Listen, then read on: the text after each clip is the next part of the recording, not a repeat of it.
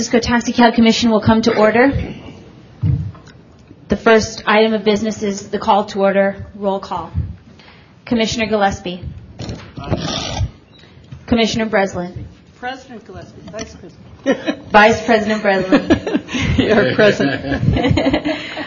Commissioner Benjamin. Here. Commissioner Onetto. Here. Commissioner Pack is excused. Commissioner Slaughter is excused. Commissioner Suval is excused, so we have a quorum, barely. I am Jordana Thigpen. I am the Executive Director of the San Francisco Taxi Commission. I would like to read an admonishment regarding the use of particular technology known as cell phones. The ringing of and use of cell phones, pagers, and similar sound-producing electronic devices are prohibited at the meeting. Please be advised that any person responsible for the ringing or use of a cell phone, pager, or other similar sound-producing electronic device might be removed from the meeting. Please be aware that cell phones that are set on vibrate cause microphone interference, and so we respectfully request that they be placed in the off position. Thank you very much. The next item is staff report and commissioner announcements. And commissioners, I've prepared a staff report. I'd just like to go over a couple things pertaining to the staff report before we take commissioner announcements. First of all, I'd like to note that today at 4 p.m., along with Commissioner Onetto, I attended a meeting of the Sunshine Task Force. That is a task force that hears complaints about the city's public processes pertaining to the Sunshine Ordinance. The complaint was brought by Barry Toronto regarding some public comment that had been made at a prior meeting, which Mr. Toronto alleged was defamatory in nature. The Sunshine Task Force did not find that the material in question was defamatory. However, the Sunshine Task Force did find a violation in giving more time to certain public speakers than was than should be given. In other words, on a particular occasion, allegedly on June 24th, or I guess they found so on June 24th, 2008, a particular speaker was given extra time, 30 seconds more than that person should have been given. According to the testimony of Mr. Toronto.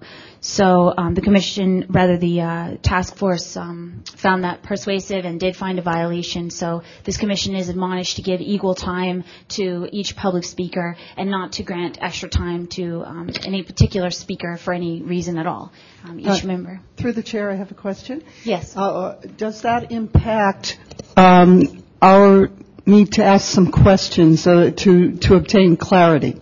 No, that was specifically brought up by Commissioner Onetto, and you are still allowed to ask questions for clarity. However, in the instance where an individual has been given 1 minute and then is given another 30 seconds at the end to speak, as was the case with this particular speaker, that particular conduct is enjoined by the order. So you should, you feel free to ask questions for clarity's sake. But not to give extra time for just an additional speaking from that person. And again, through the chair, I just want to make sure I understand this. And if someone is midstream in sentence, would you propose that we allow them to finish the sentence as long as the sentence is truncated and not too long?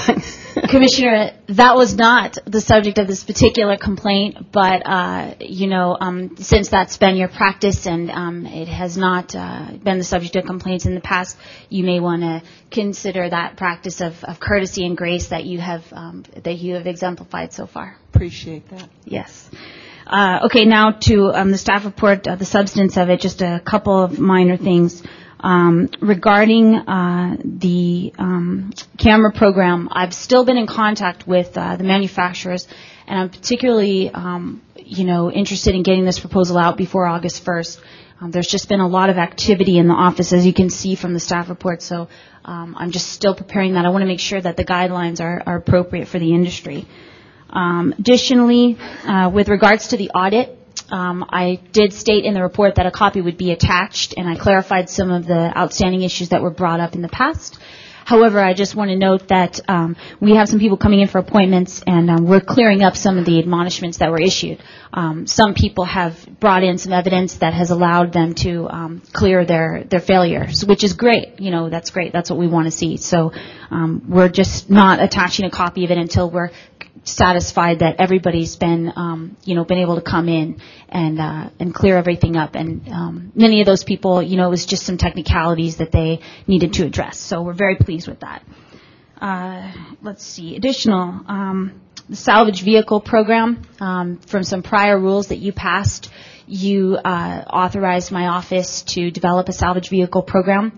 I've been in consultation with Dan Borg of the Ground Transportation Unit at SFO, and it is our intention, and this is on Dan's advice, to which I support 100%, to have sort of an enhanced program. This is something that Commissioner Onetto had suggested in the past. Additional inspections and then additional information about these vehicles. How did they become salvage? And this would demonstrate to the satisfaction of Dan Borg and to others that these vehicles are actually safe for to be used as commercial vehicles. So we're thinking that a Carfax report, which is a report easily available online, which people are probably printing anyways, because if they're buying a salvage vehicle, they probably want to know what happened to it. They're very inexpensive, and then an inspection at AAA, because GTU does not have a lift and it cannot perform those enhanced inspections on its own. So we're going to be rolling that out as well before August 1st. And then questionnaire regarding color scheme changes. We're still looking at some specifics on that. That's something that the detail used to do in the past. And so basically anytime someone did a color scheme change, they would fill out this questionnaire. This is nothing new. Again, I've checked with the detail. They did this in the past.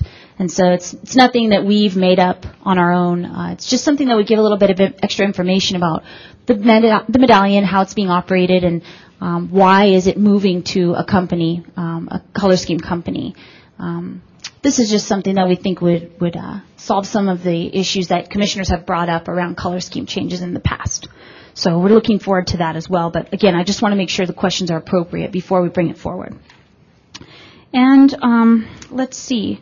We have a number of special events coming up, and I just want to draw attention to one which will occur on August 9th, and it's going to be in Nob Hill. And the only reason I'm bringing it up is because I'm a personal fan of it, actually, but also because it involves automobiles.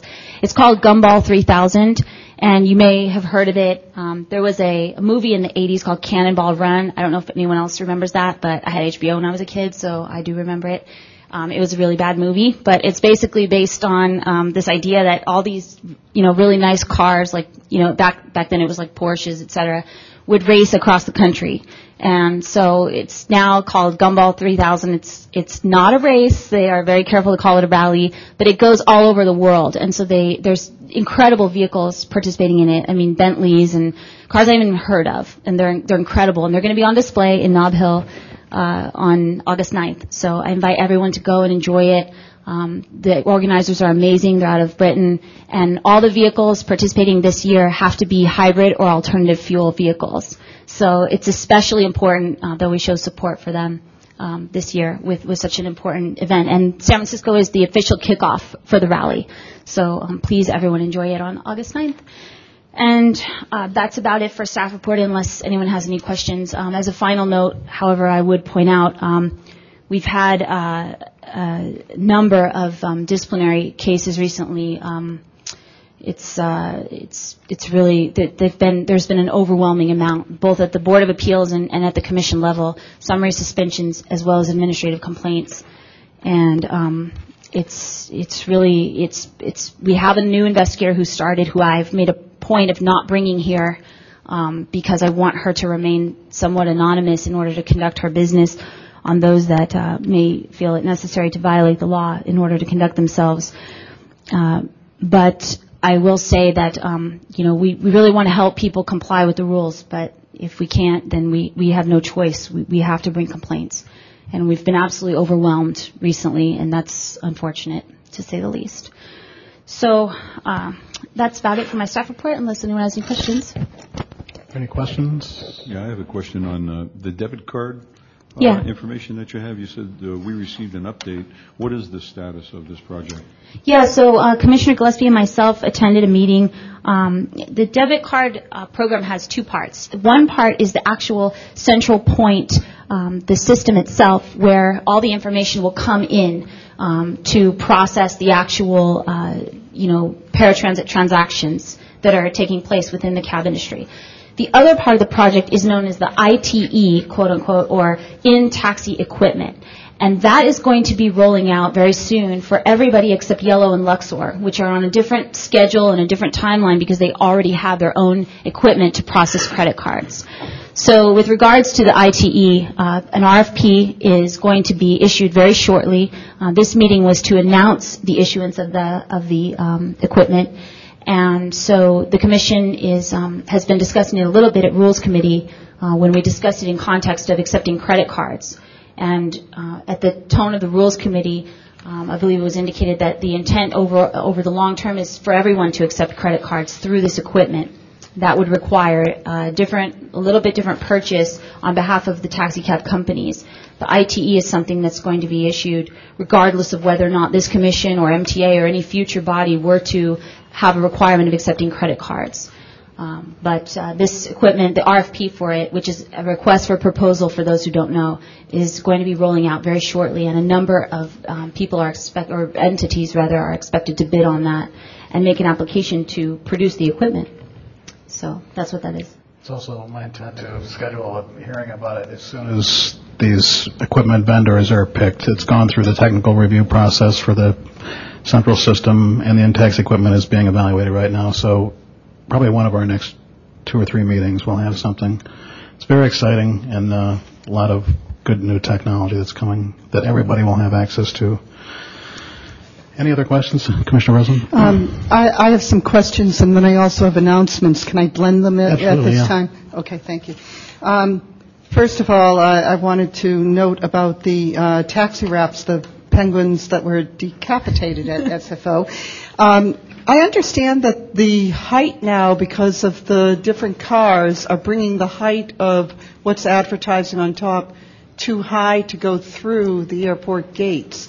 Is that correct? Or in this case of the decapitations, which were extremely unfortunate, to say the least, the vendor of the advertisements actually violated the height restriction, and Clear Channel admitted that, because I specifically asked that question as well and was like, well, what's going on here? You know, and they said, well, they violated the height restriction, resulting in the decapitations. So I'm informed it won't happen again. Because I had heard it was because of the height of the cars, too. Okay. And with Macy's stand, I know there's a lot here about ensuring that the taxi stand remains intact, which I agree with. But isn't it going further to the tour buses and that they need to be moved or not? Well, with regards to the taxi stand in front of Macy's, there has been an issue with a particular tour bus company utilizing that space unlawfully, specifically utilizing it to conduct itself as a tour bus company rather than making room for taxis. SFPD actually sent my office a letter indicating that they witnessed it. They also witnessed an unlawful use of a Segway at that particular incident. I contacted the manager of the company. He admitted that a Segway had been in use and that they had been doing that, but also outlined some of the outstanding problems with tour bus companies overall, utilizing some of these loading and staging spaces. So what is happening now is there will be a further meeting. This hearing went forward. There will be a further meeting, and we will be discussing how to solve this problem because we want to preserve the taxi space. Macy's loves the taxi space, and drivers love the taxi space. We hear from drivers all the time. It's a great way to pick up people. And tour buses, if they are utilizing that space, should not be doing so unlawfully and taking business from drivers. So we'll be addressing that, but also bearing into account that these tour buses are part of the economy as well. Right. And as part of my related question, are the tour buses under state regulation, or are they under even the taxi commission regulation or the cities? Yes. Last meeting I announced to you that, since I've become director, I have been looking at a lot of the past laws and past requirements to make sure that we're fully in compliance, because it's not my intention to be out of compliance with anything that takes place. And that's in the code. And we are, in fact, responsible for regulating tour buses. This commission is, if the trip begins and ends and takes place solely within the corporate limits of this city. That would take most tour buses out of the regulation and regulatory authority of this commission, because most of them that I've found so far, and I've looked at a couple of dozen by now and I'm going through the list, most of them go to Vista Point, which is outside the corporate limits. So by including Vista Point in their, their tour of the city, they are taking themselves out of our regulation, and they are solely within CPUC regulation, and the CPUC does issue them permits. But they still begin and end, like the ones at Macy's still begins and ends at Macy's. But because of the way the code is written, Yeah. Okay. if they go to Vista Point, if they leave Talking about Vista Point on the Golden Gate Bridge? correct. Well, it's actually in Marin County. Yeah. Well, the Marin County line is in the middle of the bridge. The sign is in the middle of the bridge. Right. So So they're out. they're in. You're talking about Vista Point on the other side, on correct. the Marin side? Oh, That okay. is where they go. And I didn't Not the believe San it. Francisco parking. Okay, yeah. I didn't That's believe Marin, that yeah. they're actually doing that until I ran across the bridge last weekend, and I ran back and I saw them crossing. So I can verify that at least 4 of them that I noticed are in fact doing that. And I'm in the process of verifying their claims that they are all going to Vista Point. Even if they lead a charter tour once in a while to another county, as the case is with Mr. Toads, which is sort of a vintage appearing one. That's a very nice company. It's a great company. Since they go to San Mateo on charter once in a while, they are subject to CPUC regulation and not this commission. Okay, and I just have 2 last little things. Okay. One, for everyone's knowledge, the Festival of Sales will be this coming week from Wednesday, July 23rd through Sunday, July 27th. That will be all throughout the city. There'll be a lot of traffic in here, lots of people here in the city. So I just wanted to let the drivers know that. And then my last item is the Charter Reform Working Group. If we could calendar to have a report from them of just what sort of things are coming forward, not to vote on, but just to get an idea of, I know they're open to the public and everyone can go if they want, but if it's possible to do that. I think it's our intent to do that at the end, to make a report of everything that was discussed and all the topics. A couple of the things have already come to us, actually, are going to come and actually being dealt with in the Rules Committee about minimum dispatch size. That committee looked at that issue, too. So some things have already come out of there and are already in the works, and others are a little bit more far-reaching. Like last week we had 4 different proposals about the economic structure of the industry. Nothing was ever voted on, and so, but we'll definitely calendar a discussion of what happened. I think there's either 1 or 2 more meetings scheduled for that. Do you want to wait until it's over with, or do you want to have maybe, something? if possible, and I don't know if this in any way goes against sunshine or whatever, but if the commission could be copied on the minutes, we get the Rules Committee minutes, but and maybe those should be copied to all the commissioners, but if the commissioners could be copied on the minutes. Are those posted online, or? They are posted online, and my as I stated at the last meeting of charter reform, or it was actually the June meeting, June 6th, I'm going to do a final report synthesizing all of the recommendations, the discussion, the comments that came out, and then the results of the votes as well. Okay. So that will come out. That'll be better than just the minutes, because as you know, the minutes are merely a summary of the actual proceedings. That'd be great. Thank you. You're welcome. Anything else? Commissioner Onetto? Yes. President Gillespie, I'm requesting that we put on the agenda, and since this is an immediate item that's going to happen very soon and it's very urgent, that we put on the agenda the issue of the appropriateness of Yellow Cab requiring prepayments from their drivers on all the leases.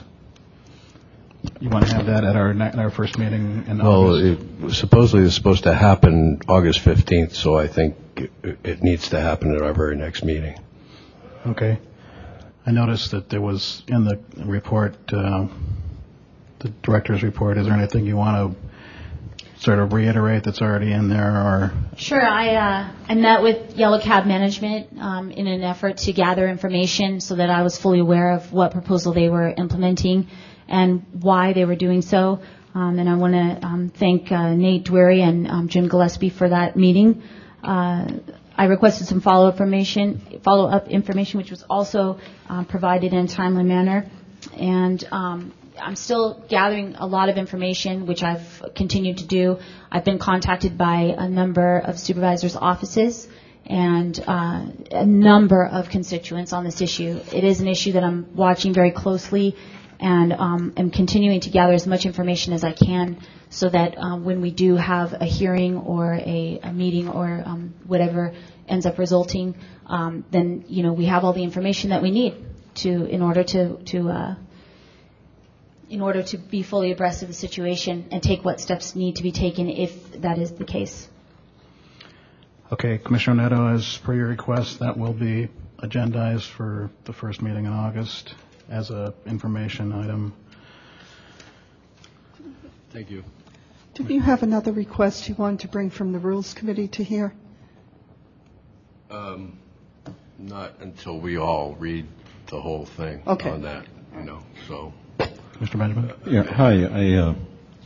I have an announcement to make. I was contacted today by an inspector who works at nighttime in the police department, a fellow by the name of Jay Newman, who's a real longtime friend and a hardworking individual. He works in the general works detail in plain clothes, in a suit and tie normally. He's an inspector. And he was driving down O'Farrell at, I think it was at North 5th, and he witnessed a fellow laying in the gutter face down who had fallen out of his wheelchair.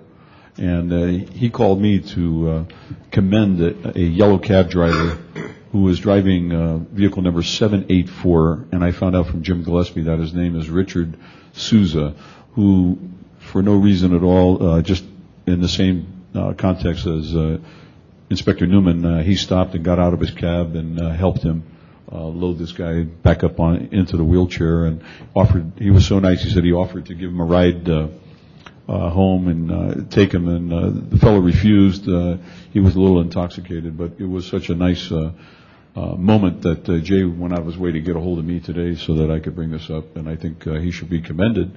And we might also consider something in the form of a way that we could identify cab drivers like this that go out of their way, do something above and beyond, either a certificate or a way of mentioning them on a monthly basis, at a hearing like this or some other way that they can get some recognition for being outstanding citizens like that. And he had no reason to stop other than other people were driving by and ignoring this guy, and it was just Jay and this fellow that stopped to help him out. So I think that's great. Good mention, yeah. Thank you, Commissioner Benjamin. Thanks for bringing that to us, and hopefully we can give it to our staff for our appreciation holiday when we honor cab drivers for various reasons. Over the course of the year, people commend them for things that they do, and we actually do give away some awards, so this guy would be a great candidate for that. Could I add something to that? I really champion that individual, and I think he did go above and beyond. But I also do want to say at this moment, I find many people in distress on the streets, and I'm taking advantage of the 311 phone call, which I've found very effective. I've waited. The people come to help the individual within 5 minutes, 10 at the most. But if you're unable to help someone, for example, this individual that the driver helped, I'm sure the driver felt he wished he could have taken him home, and he wished he could have done more. And the 311 system enables every citizen, every driver, every person, every resident, every visitor to be able to call for help. And I watch how they help. And it's very, very gracious the way it's done. It's nothing heavy-handed. And if you cannot stop yourself and you see somebody who's in need of help on the streets, call the 311. It works. It really works. Thank you, Commissioner. Any other commissioners? Anything else before the public comment? I'm sorry. Commissioner Breslin was correct. We had discussed it, so I think we need to bring forward the issue of tightening up the language on leases and the layers that we had discussed in the Rules Committee. So that's not as urgent as the other one, but it still needs to be addressed. So I'm wondering if maybe it should be brought forward along with those. You're the chair, so if it should be brought forward with the rest of those things we had discussed, or you want to wait until that whole section is finalized. It's up to you. I just recall that at our meeting it seemed that there was a very spirited discussion about it, in a sense that there needed to be some clarification at that time. I'm willing to hold off a bit if you think that's I think a good position. Probably in the light of the other things that are coming forward. Yeah, in light of what else is going to be happening at the next meeting, I think we can talk this one over again at the next rules meeting, and then Okay. we can We have talk 3 about weeks bringing it before our forward. next meeting, so I think we And might. just fine-tune it a bit more. Okay.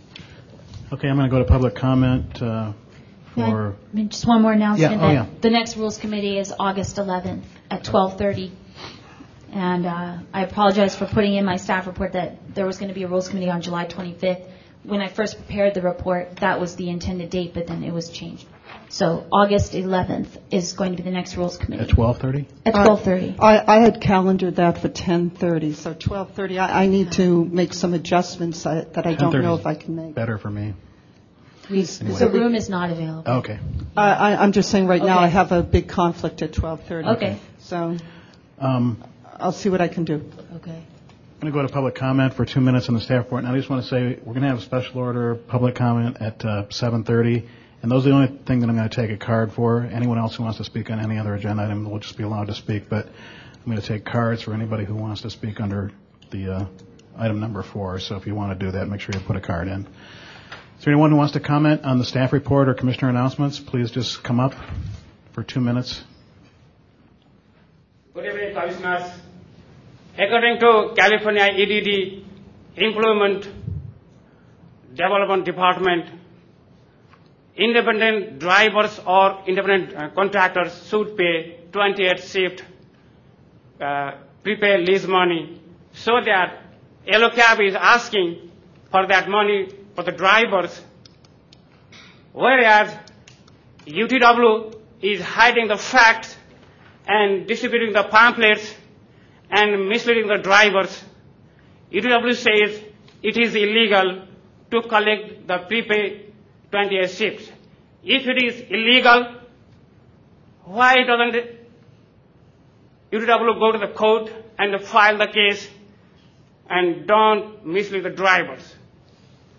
And respected commissioners, I have 7 copies for you, and please view these papers, and please try to distinguish who is wrong, who is right. Thank you. Thank you. Next speaker. Hi, my name is Abdul Baki Gudu. Currently, I'm driving in DeSoto 9012. I'm owner operator.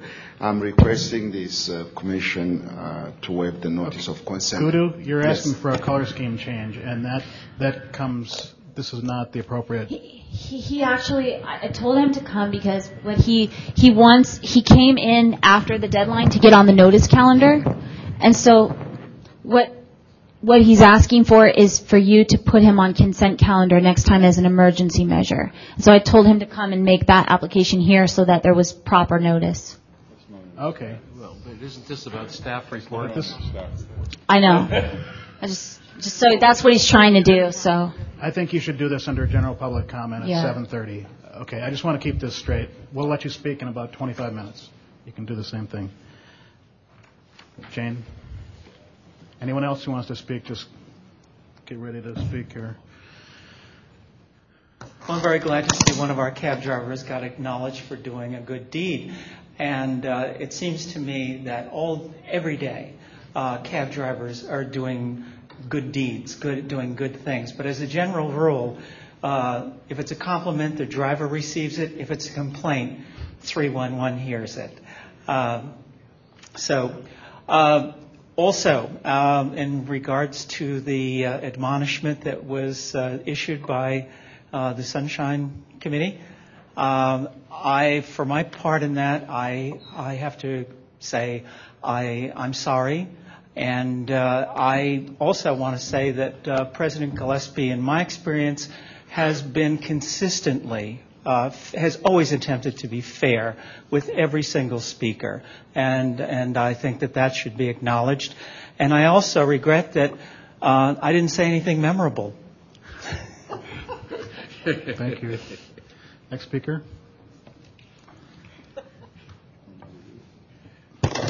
Good evening, President Gillespie. I do see a positive change.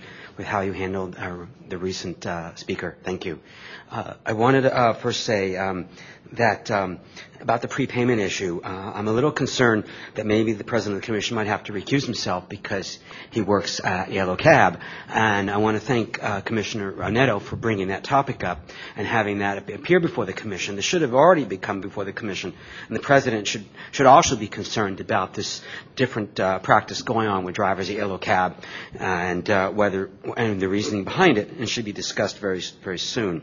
I also would like to say about the Macy's. I want to thank Vice President Breslin for actually helping put that in place, because I had used it during the holiday season, and I got a fare in less than 10 minutes almost every time. The problem is, though, is that DPT it does have the job of keeping that clear, and the question is maybe that you need to write a letter or pass a resolution asking DPT to actually enforce that.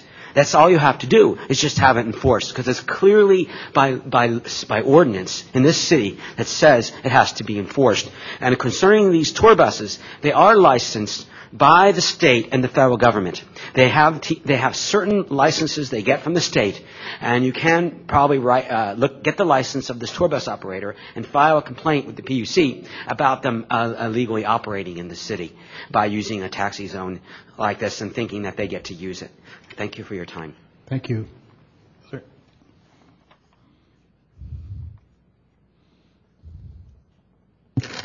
When I get the time and location of the services for our penguins, I'll let the Commission know.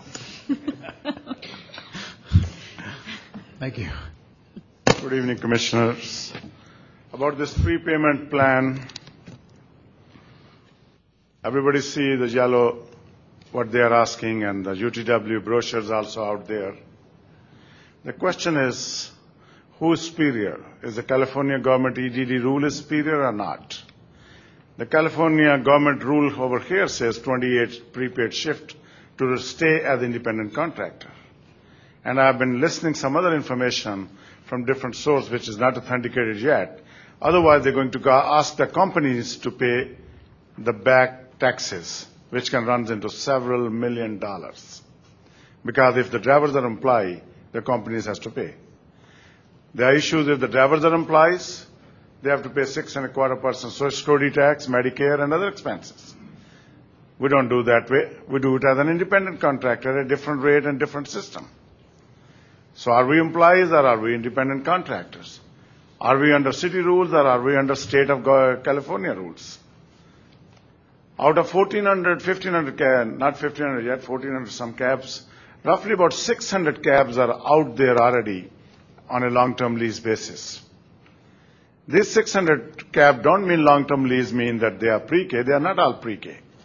Like somebody who owns the Medallion, he finds somebody else and say, okay, I give you my cab and you drive it for so many shifts and get a second driver with you, but I will cover my shifts which are required by law. And he take the whole month in advance. If we say, okay, you have to take it gate and gas, then that independent the owner, the Medallion owner, who is just taking the yellow color or any company color, that means his cab has to go to yellow counter to collect the money. He cannot operate as an independent Medallion owner after that. Thank you. Thank you. Anyone else?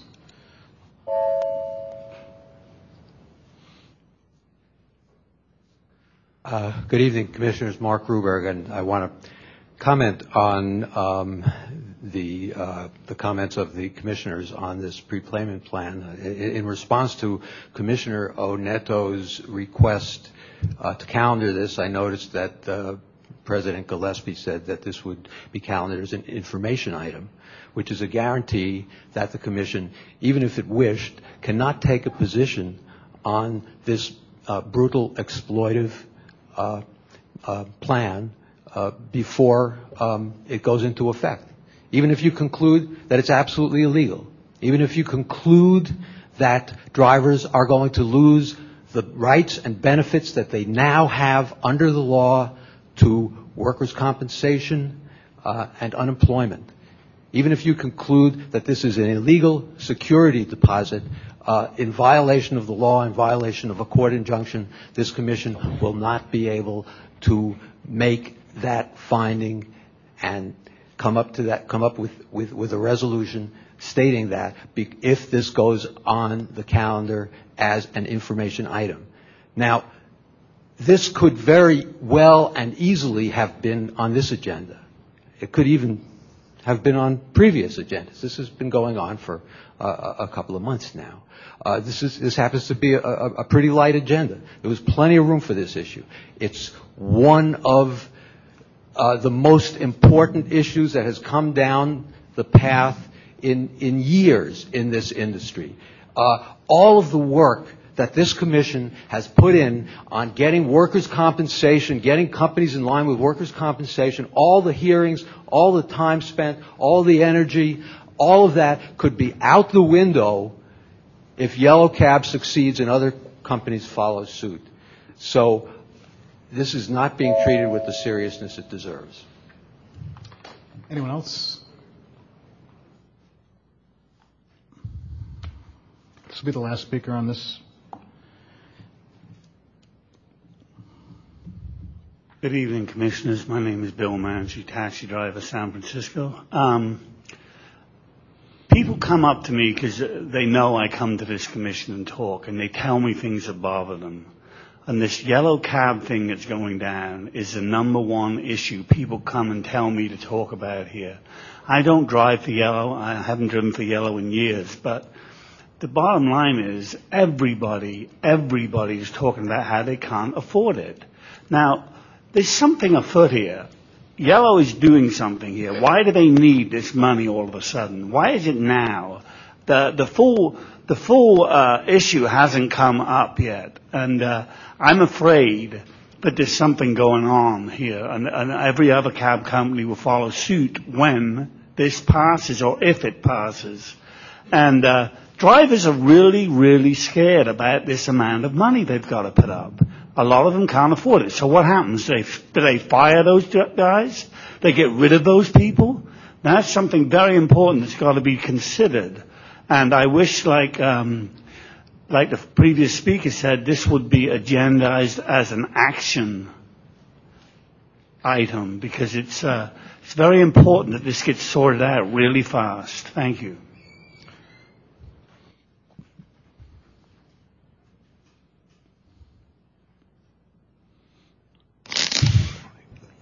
Chairman Gillespie, Commissioners, I'm glad we have a quorum here today. I see there's three of Commissioners not here.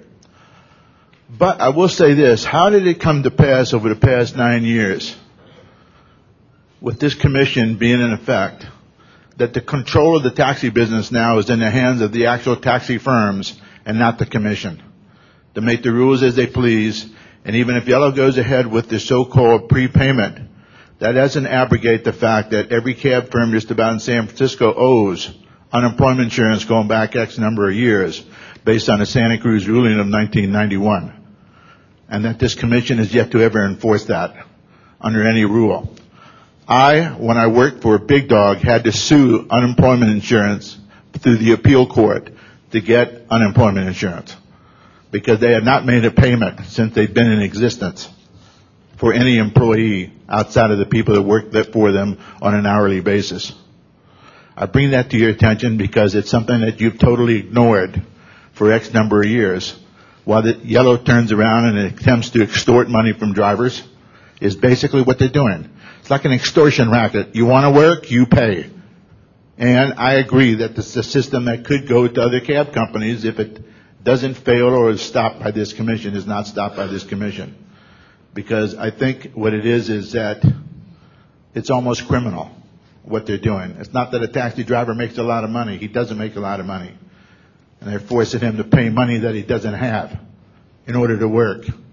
While commissioners don't show up at commission meetings, sit here idle and just watch all of this, while the taxi firms in the city and county of San Francisco sit back and run the business for you, make the rules for you, set the gates for you by pressuring on an annual basis that they're broke and not making any money. It just goes on and on and on. I thank you for your time. Anyone else? Okay, next item. The next item is the consent calendar, and this is an action item. I would like to read an admonishment. All matters listed hereunder constitute a consent calendar, are considered to be routine by the Commission, and will be acted upon by a single roll call vote of the Commission. There will be no separate discussion of these items unless a member of the Commission so requests, in which event the matter shall be removed from the consent calendar and considered as a separate item. And there is a memorandum for this, Commissioners. Excuse me, can I ask Mr. Owen? Mr. Owen, we have 4 people here, and there's a couple of recusals on Yellow and Luxor items. Are we able to consider those tonight? No.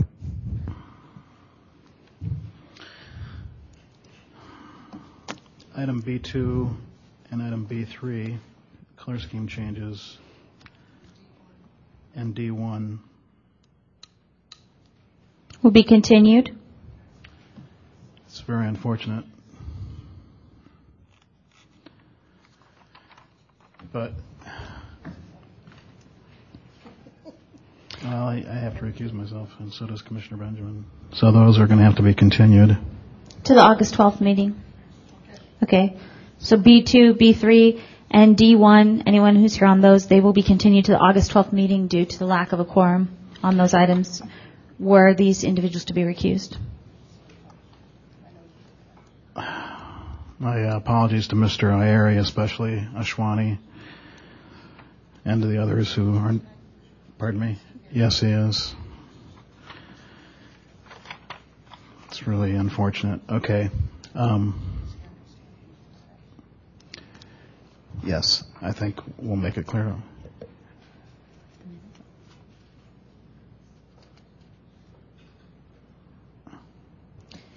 One moment, please.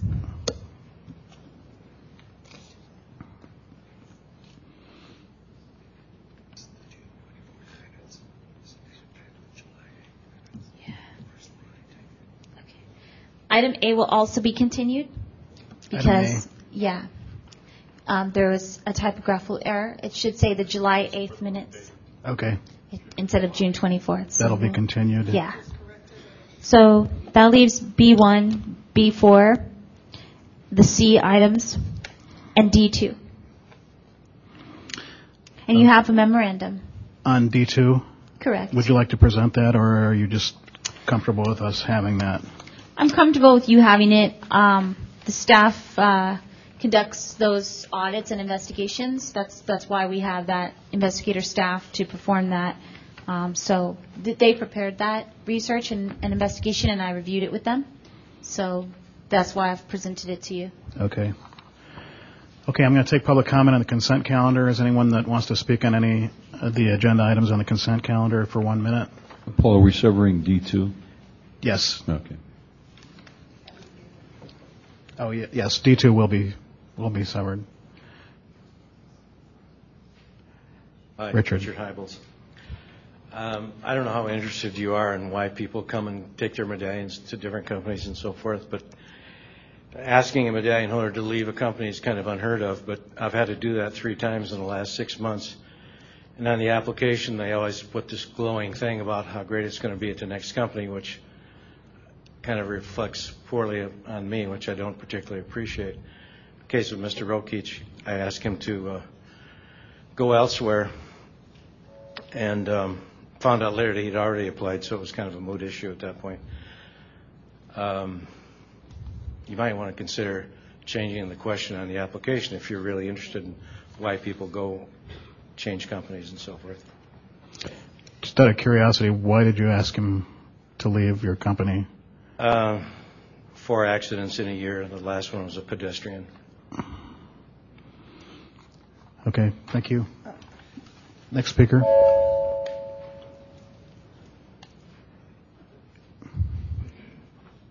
Are we addressing B or any of the items? Any of the items on the consent calendar. I'm addressing, hello Commissioners, thank you for taking the time. I'm addressing C4, Dean Najdawi. Dean Najdawi has been traveling for several months. He applied for a regular gasoline-powered medallion 15 years ago, and I'm here to represent him because he's absent from the country. I'm requesting that he be present and that this be continued so that he can present his case. because he's being considered to be removed from this list. I think that under two things, when he applied, he wasn't told that he was going to be pushed onto an alternative fuel, and at the time he did not have a medallion nor an A card, and those were not the rules at the time when he did apply for that particular medallion. As such, if he, and I know the rules now have changed. The rules have changed so that you have to have an A card and be driving for 4 years with a 1-year waiver. And so I'm requesting that he be present to present his case. He'll be returning here towards the end of August, and I'm asking that he's allowed to come in. I'm willing to continue this till he comes back to the country. May I ask how long has he been traveling?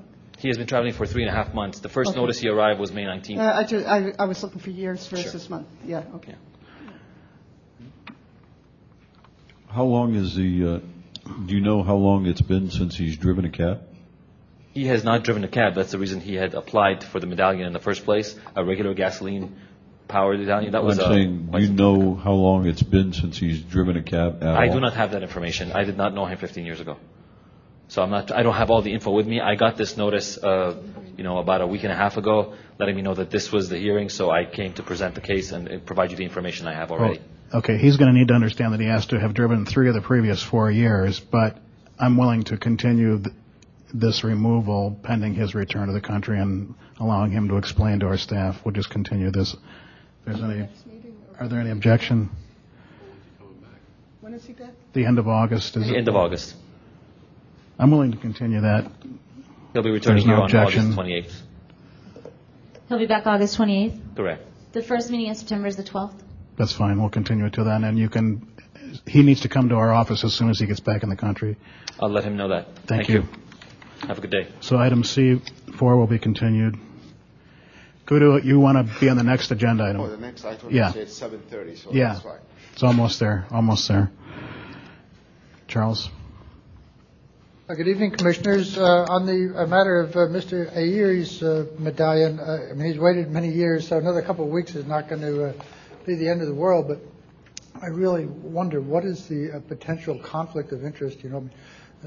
Commissioner Gillespie is a driver at Yellow Cab, and how can it possibly make a difference? I wish you would review that recusal thing. More generally, on the medallion, people changing from one color scheme to the other. In the recent months, we told you that we were seeing substantial sums of money used to lure medallion holders away from, particularly from companies like Luxor. At that time, we were talking about $5,000. I think later we talked about $10,000. Surprise, surprise, it's still going up a bunch. So, one of these days you might want to take a look at, what's actually going on financially behind this. Thank you.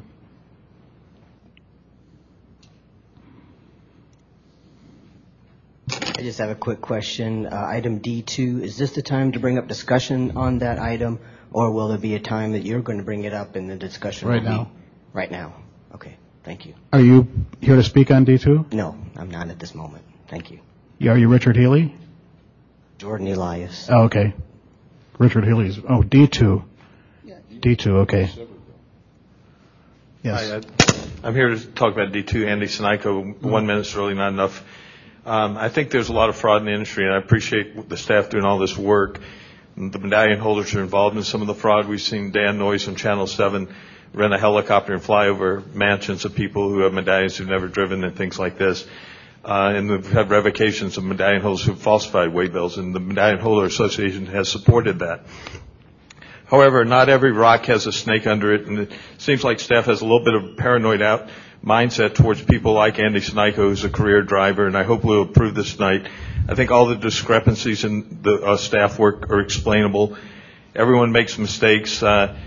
GTU is notorious for mistakes on their documents the first couple of years, which probably coincides with this. Drivers can drop at the airport, go through the transponder, and leave empty, and that would explain why it's not on the waybill. The DeSoto waybill situation is explainable as well, but I'm out of time now. Thank you.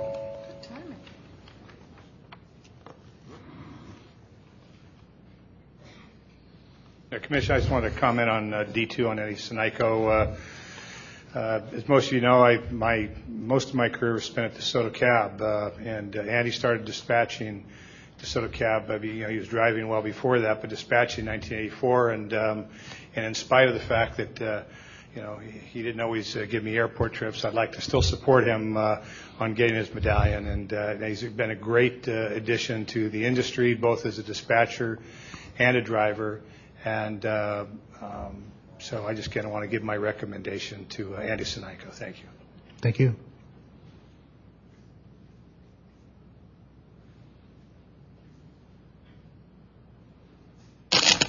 Good evening, Commissioners. My name's Graham Molyneux. I'm a San Francisco taxi driver. I'm lucky enough to be a colleague of Andy Sinaico. He joined the industry in '79, moved to DeSoto in '83, where he still is, and his contribution to the San Francisco taxi industry has been immense. He has put thousands of new drivers on the road to success, and the public absolutely adore him, and they've been really happy. I meet them in my cab all the time. Oh, we're so nice that we're meeting Andy Sinaico nowadays. He's been driving for the last couple of years almost on a full-time basis, and he deserves his medallion. I urge you, Commissioners, do the city a favor. Give him his medallion. Thank you for listening to me. Thank you. I hope you did.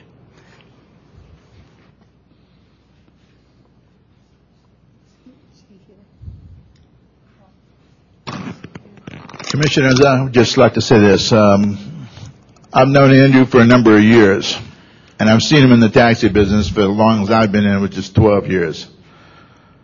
For somebody to go through his way bills and find 5 or 10 or 15 that are kind of not proper, you can go through any set of way bills in this city on any taxi driver driving 12 months a year and find 10 to 15 that are out of line.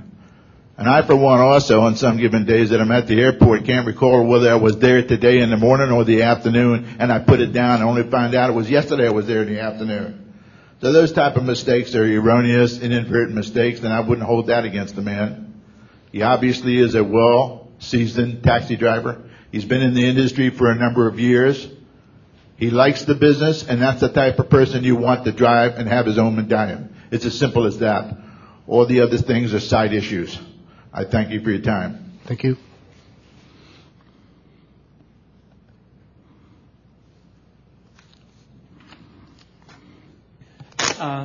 I'll try to be specific. There were supposed discrepancies in the times that Andy went out and the time that the person before him went out and came back. The person before him was Phil Ward, who sometimes dispatched. Part of the blame is on us at DeSoto because we haven't always been as diligent as we should be about stamping waybills in the proper way. And we're certainly going to tighten that up because the last thing we want to do is hurt a tremendous asset to this company and this industry like Andy. There are also citations for supposedly claiming airport trips. Here's November 26, 2006, 5 trips. The GTU recorded his cab taking trips at 1929, 1932, 1936 from the airport. Wow, that's a fast cab driver. I think perhaps part of the problem. Thank you, Jane. Okay. We don't want another.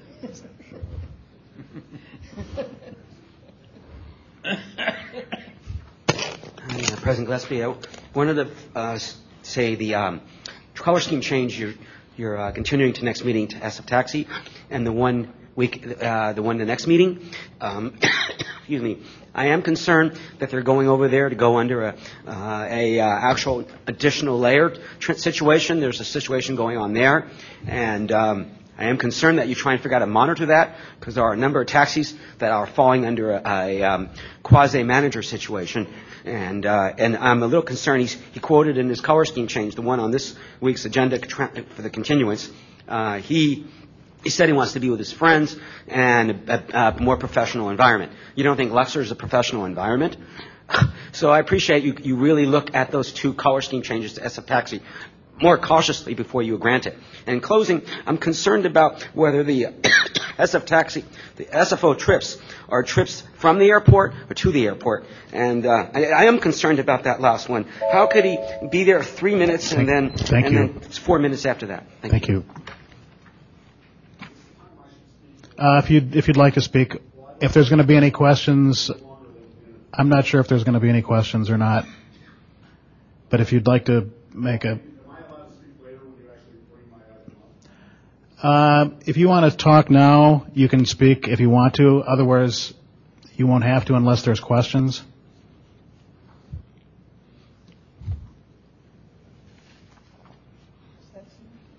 Mark Gruberg, I just have a brief comment, and I have not been through the materials on Andy Sineku.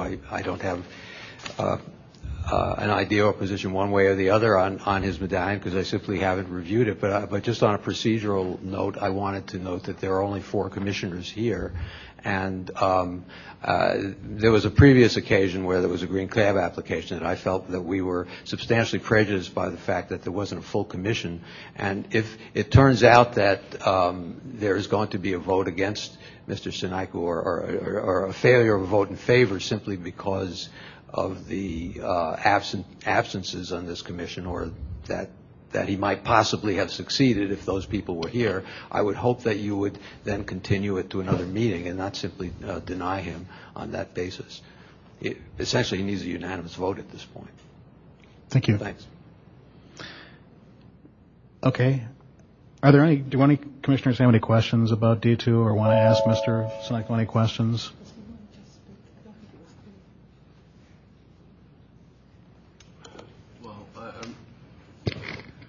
This is a question for City Attorney Owen.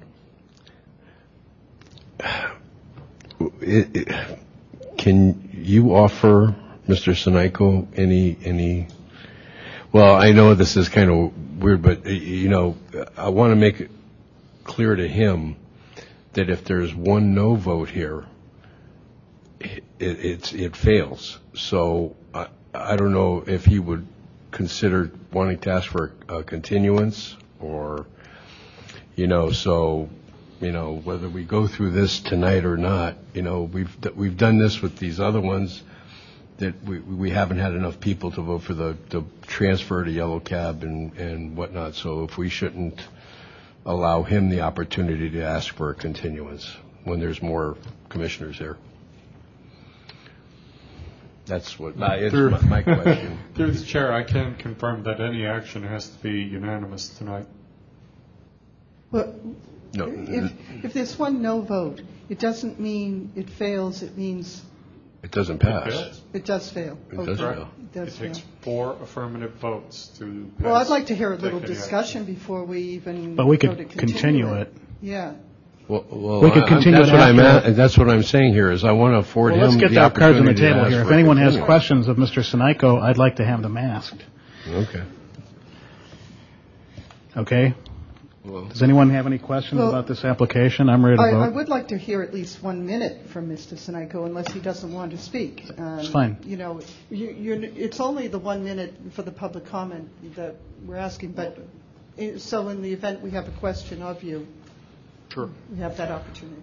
Andy Sineku, proud DeSoto cab driver and radio dispatcher for the last 25 years. First, I just want to thank all the people that spoke up on my behalf. It meant a lot to me.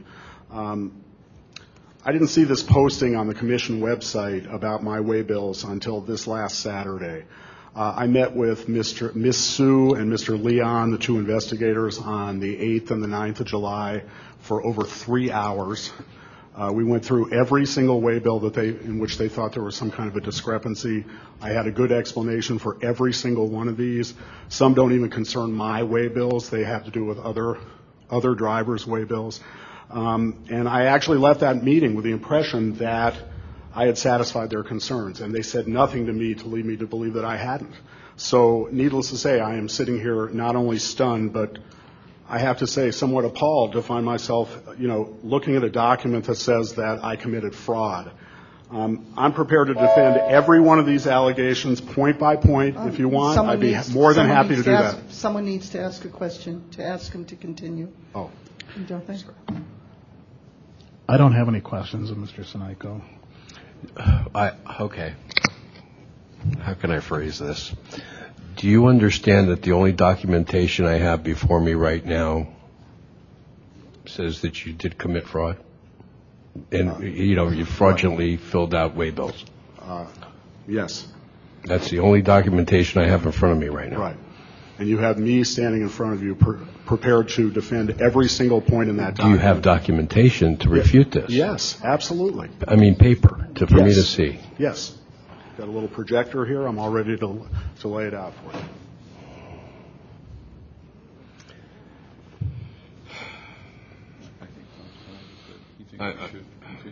See, what my issue is right now is that we don't have Scott here. That's my problem. That's my biggest problem. I want to have the other end of this. So it's too difficult for me to make a decision without having the person that's bringing the charges here. Scott's on vacation right now, but he'll be back by the next meeting. Well, I think also Vicky's here. I think also in his interest that because it has to be unanimous on our part, and with 3 other commissioners missing, I agree with what you said before that maybe we should continue this, not to delay anything for you, but just to give you the benefit of the doubt that when you do confront someone who's accusing you of this, I mean, from my end also, I'm like Tom. I'm looking at this and saying, well, if you did all these things falsely, then I don't want you to have a medallion. And without really accepting, I mean, you can talk to me. I didn't do any of these things. I didn't do any of these things. I mean, some of the things that are said to be on my waybills are indeed on my waybills, but there's a totally, complete, absolute, locked, solid explanation for every one of them, which for some reason, these investigators chose not to accept on my part, I guess, because I thought I had totally explained everything to them, and here I am defending myself in front of you guys. That's fine. I understand why you would say that, but I'm also, as I said before, I am prepared to defend every one of these point by point, right here and now. I can come back in 2 weeks. I'll probably have my lawyer with me at that point. That's fine with me also. I also, I understand the thing about there are only 4 commissioners here tonight, and I'm not crazy about necessarily taking a chance on one of the commissioners voting against it. Through the chair, can we get an example of some of the discrepancies as far as could we ask staff to provide either some documentation that actually shows that this is a real fraudulent type of entry or something like that? I mean, just the fact that these are stated kind of leaves us with a one-sided opinion on this thing. And if we're to look at, I remember some other waybills that we saw had the person picking up the same person or at the exact same location going to point A to point B, and that stunk. In my opinion, it didn't look like it was a righteous type of way to fill out any waybill. But the ones that I see here, I mean, if this is clearly a case where it looks like it's phony baloney, then I think we should see something in our hand also if we're going to make that decision right now. Can I ask a question? Yes. To answer Commissioner Onetto, he wants to see this stuff in writing. Can I present in writing, between now and the next commission meeting, my response to these allegations? Oh, yeah. Yes. Yeah. And have you all see them? Yeah. I can't. Well, that's the most efficient way to do it if we're not going to move forward with the approval of this tonight. So if you're willing to do that, hopefully you understand from the memo what the exact dates are in question, and you'll be able to respond effectively with the information that you have before us here. Mm-hmm. I just want to go on record for a couple of statements. One, I am objecting to a conclusion here in the summary that was given us where it says if all of these waybills are found to be fraudulent, it is possible that all waybills submitted are the same. I think that's a huge leap, and I don't like it even being there as a summation. Secondly, I've heard from a number of people out here from sides that usually aren't in agreement about this gentleman here. People who usually are at odds with each other, all saying that this gentleman has been driving for 25 years and is a good driver. So if we need to continue it in order for him to get his due, then I will say let's go ahead and continue it. But I do believe that you've been a good driver from everything I've heard tonight, and I do believe in administrative errors. And it's no fault of the staff except for leaping to conclusions, which I would like to just caution them from doing things like that in the future. Yeah, I have to align myself with that comment also. Can I just clarify that statement? I actually questioned that myself, and what that they indicated to me, and what that statement is to mean is that it's not to mean every single waybill in the history of him turning in waybills are meant to be fraudulent, i.e. the same. It's meaning that if the ones that they highlighted here are found to be fraudulent, then he would not meet the requirement. And they were not very clear in their, I asked them to be more clear in that statement, and clearly they were not. So that's not saying that every single waybill for 3 years is fraudulent. And I would accept the statement you just gave me. Yeah. And I hope that in the future those statements are really clearly recorded. Thank you. Can I add something to that, Commissioner?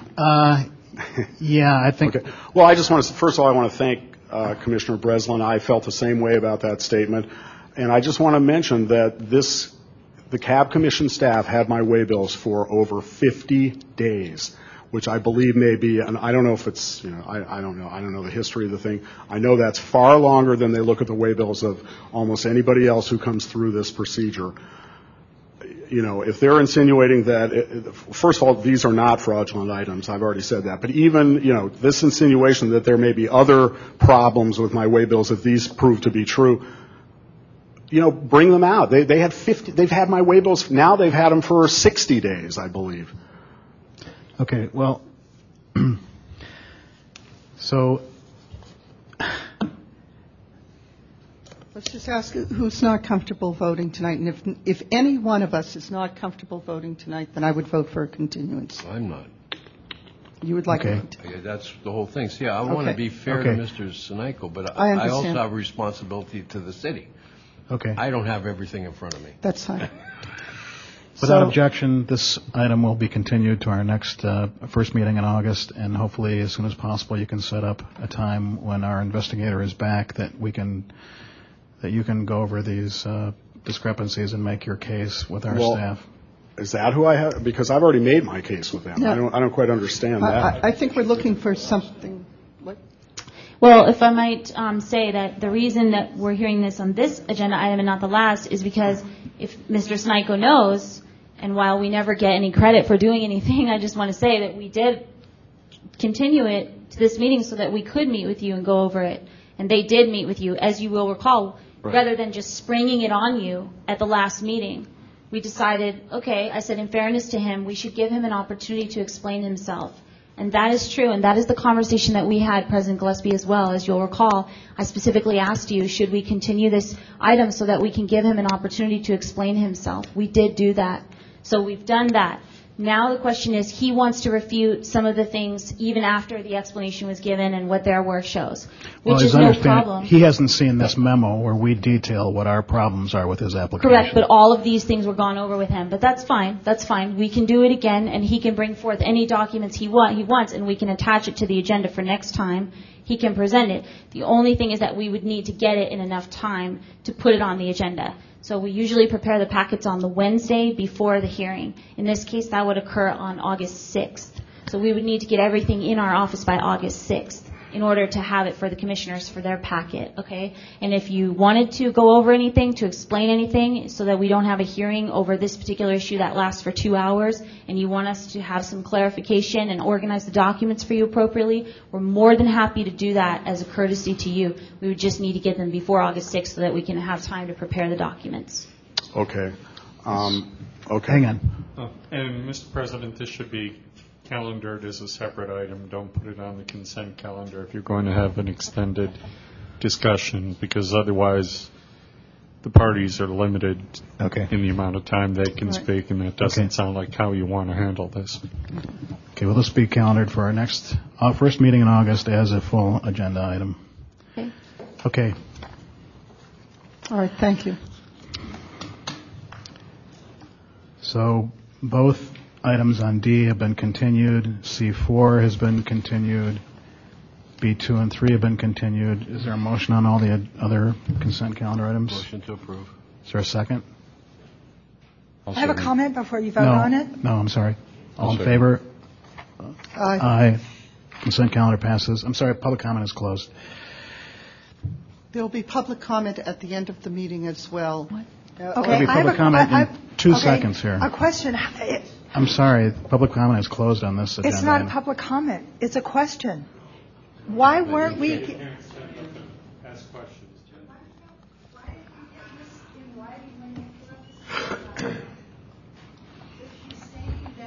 Please, this is not an appropriate time for you to ask this. The appropriate time was to raise this question during under public comment. This has been continued. No decision has been made tonight on this. It's been continued to the first meeting in August.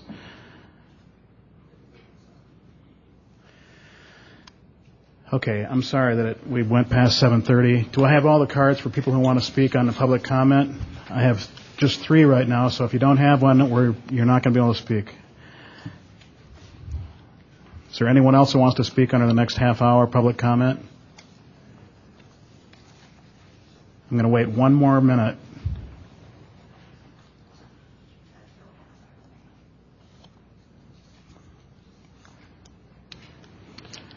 Okay, the public comment, section is closed now if I don't have your card. Okay, well, please, just all you need to do is write your name and the number on the card, which I said 45 minutes ago. Okay, Gudu, you're first. Yes, he's been waiting. 3 minutes.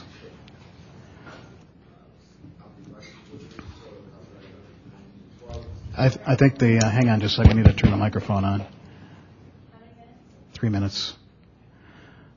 We're going to go for these 5. My name is Gudu. I'm owner-operator DeSoto 9012.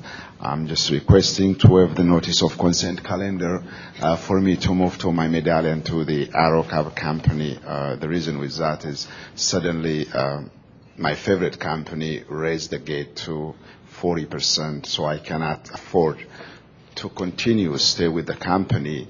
And at the same time, I have been noticed, and the notice was not enough. And at the same time, also, my car was the last leg. I bought a brand new car, so I'm really in a limbo situation to stay for a few weeks to DeSoto and repaint it again too when I move to Arrow. So consider this economic burden and allow me to waive this consent calendar and to move on in consideration of the color scheme change for the next calendar date. Okay. Director Thigpen, do you have any problem with him coming here tonight and asking for this and putting it on the consent calendar for next time? I told him to come because he came in literally like right after the agenda had already been mailed out, and I said, just come and make your application. That way there would be notice to the public, because I don't like to have these emergency votes, right. So I thought it would be more appropriate if he actually came and made his request verbally. Okay, well, we'll consider this to be appropriate notice tonight, and we'll have you on the next consent calendar. Thank you. Thank you. Thank you. Barry Toronto, and then Marcos Tefese. Amen. President Gillespie, I like your strictness now. Keep it up. It will keep the meetings in order, and it will prevent the circus that continues to go on here.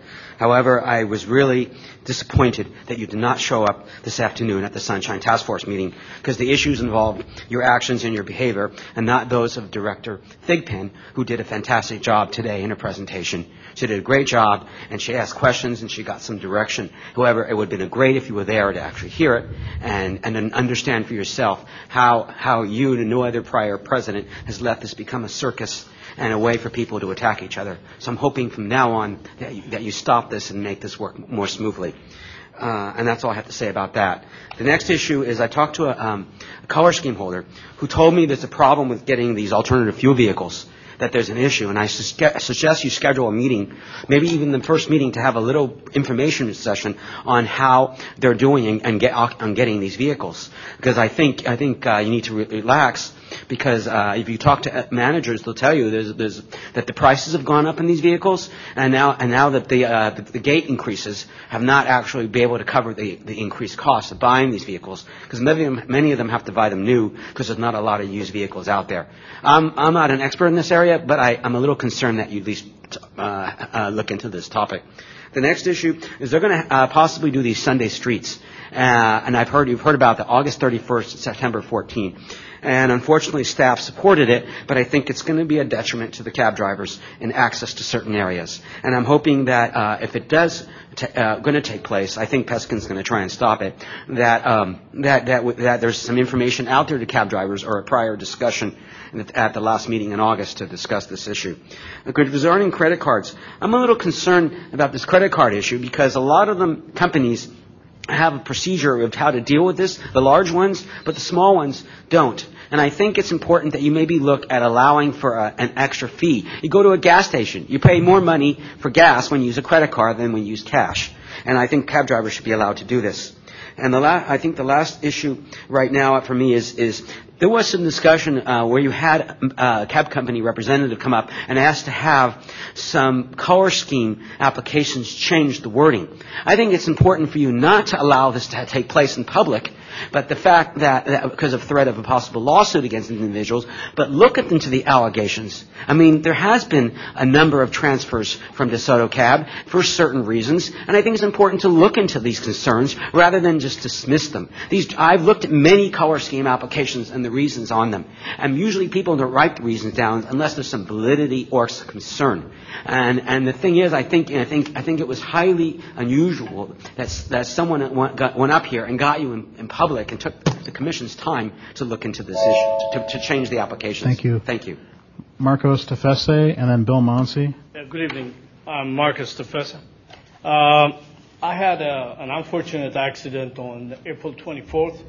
My cab was really totally banged up, and it took about almost 2 months to repair the car. And the due date in GTU was July 1st, brake inspection. And I went there July 2nd. They told me I have to pay $250 fee. I thought it was inappropriate for them to fine me $250. The second issue was I've talked to a number of cab drivers at the airport. There is a machine that has the airport card has to be reloaded at machines at the airport. The machines often fail to reload and the card give out a refund receipt. The driver must fill out a form and turn it in with the receipt, and the refund is mailed to the driver in the form of a hard check. There are literally hundreds of refund forms not yet processed by the airport or the city county of San Francisco. It takes 6 months to get the refund. In some cases, the refund is in the amount of $100, which means this is a serious issue. Myself, I put $20 and never got any refund on it.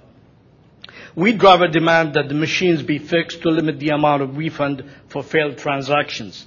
If the machines cannot be fixed, we taxi drivers demand that a new subcontractor be used who can deliver a functioning product.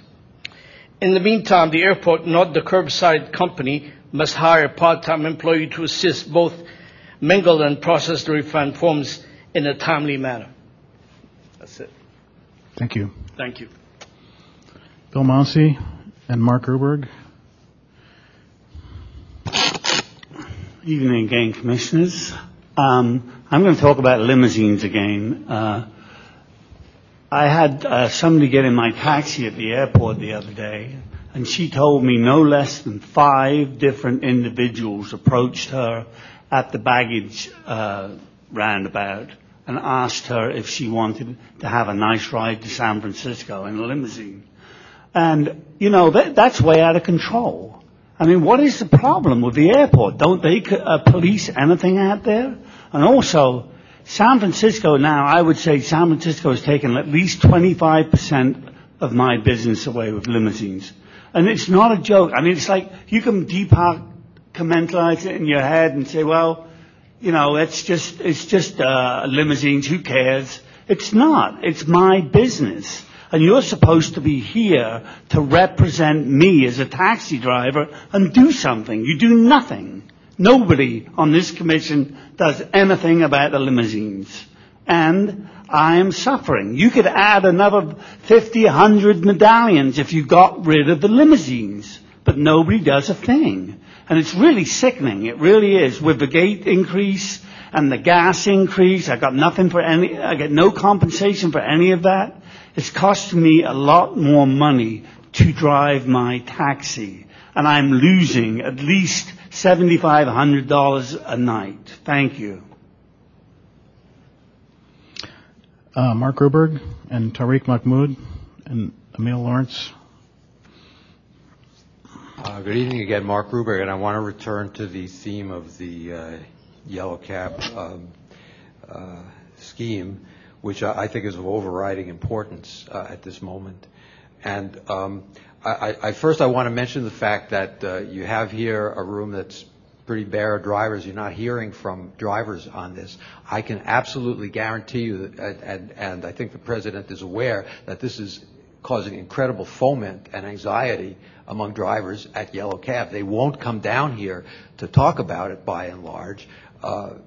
First of all, because I don't think they want to stand up where their bosses can see them and say that. I know that because drivers have told me that. And second of all, frankly, I don't think that very many drivers have much faith in this commission doing anything much good for them.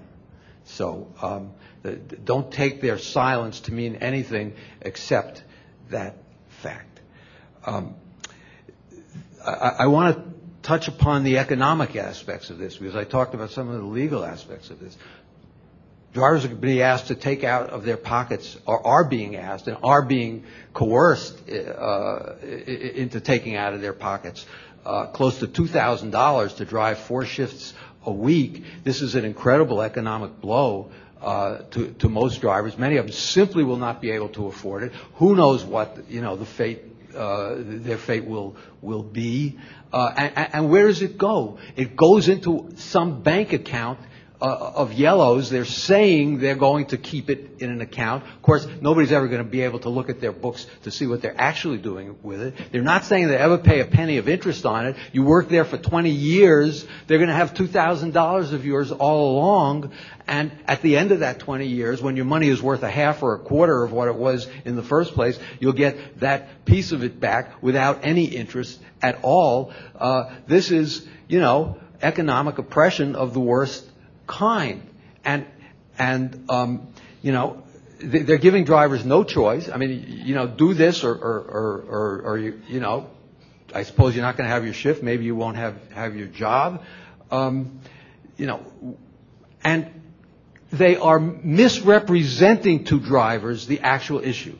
Because what they're telling them is, in order to preserve your status as an independent contractor, we have to do this. And then they're putting up these materials from the Employment Development Department, truncated materials, selected materials, that trying to push this idea that you really are an independent contractor, and leaving out the part of the materials that show that the driver, in fact, under the regulations and decisions, is not an independent contractor. And what, in fact, they're trying to do is take away those employee rights that drivers actually have at the moment. Thank you. Tariq Mahmood and Emil Lawrence will be the last speaker. Good evening, Commissioners. On the same subject, once again, it's accused one side, but they don't accuse themselves. Don't look inside there. They also published a UTWA pamphlet where they took the part which suits to them, but not the whole message. Whatever is on EDD 3 pages, put all the 3 pages out so everybody see what's right and what's wrong, number one. I tried to push them yellow for the deadline before, and I succeeded. It was going to be July 15. I didn't let it happen. It's August 15. And there will be time, if necessary, I'll push them again for the extensions. So the parties can get together, Commission can look into it, everybody else can look into it, and resolve the issue. The thing is, some of the things are done more politely and more comfortably.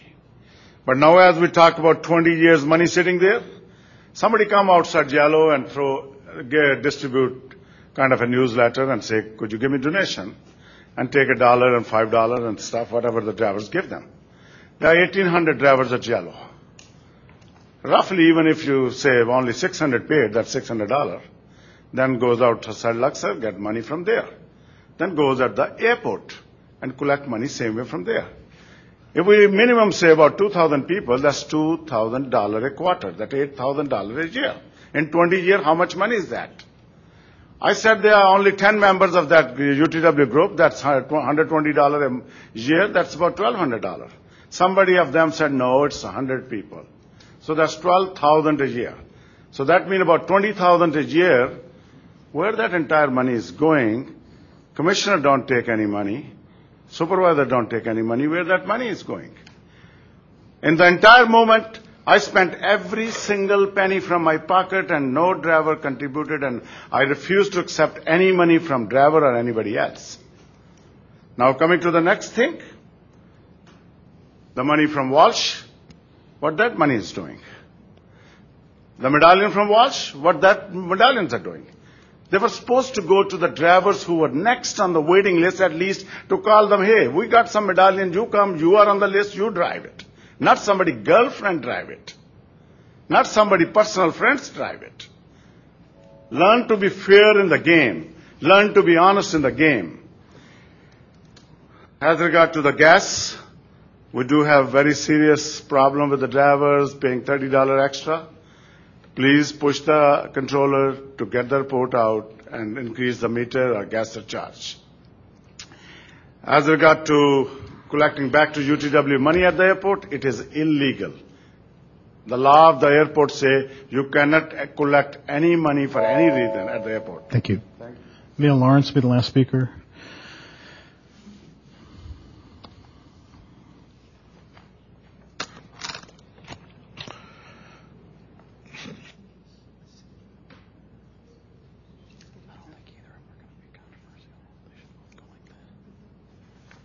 I was waiting for you, Mr. Gillespie, when you're ready. Oh, I'm listening. Well, please forgive me. I'm it was not multitasking. the president's. No problem.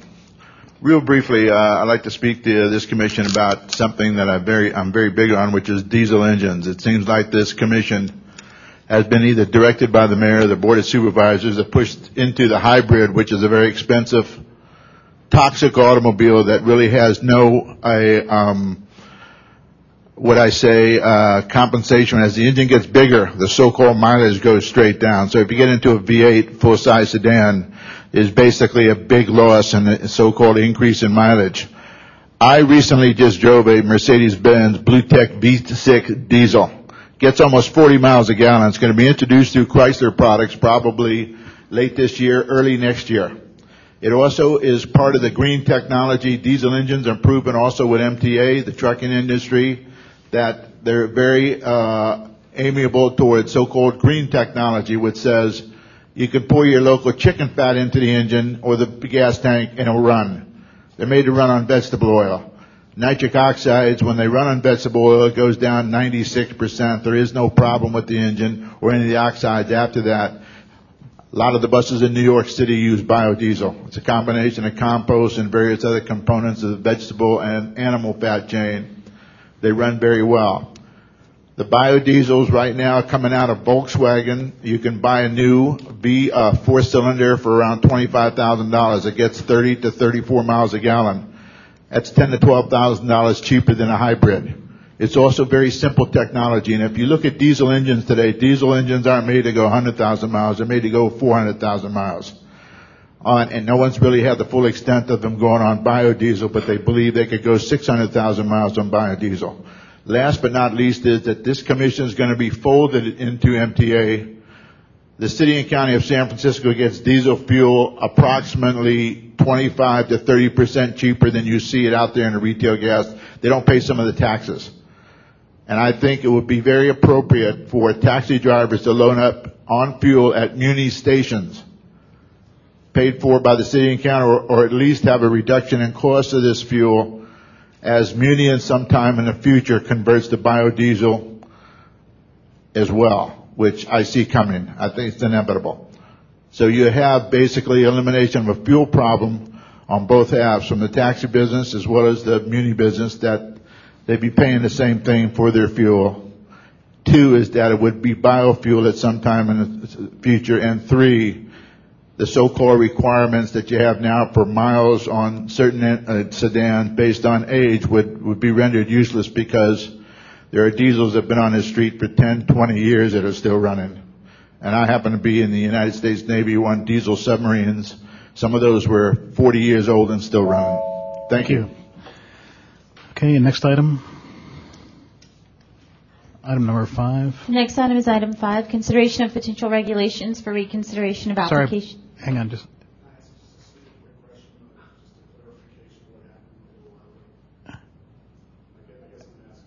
Okay, you should ask Mr. Owen off to the side. Yeah. Item 5, consideration of potential regulations for reconsideration of applications for medallions heard prior to the 2008 Municipal Police Code Section 1121 amendments. This is an action item, and there is a memorandum with this, and I'll just give a brief introduction of this memorandum. As you know, you had some amendments passed to by Daley, actually, to the Daley Ma legislation, and so, you know, Tom Owen had drafted some potential, procedures for reconsideration, because the amendments that were passed authorized the Commission to develop procedures for reconsideration of applications heard prior to the newest amendments to this.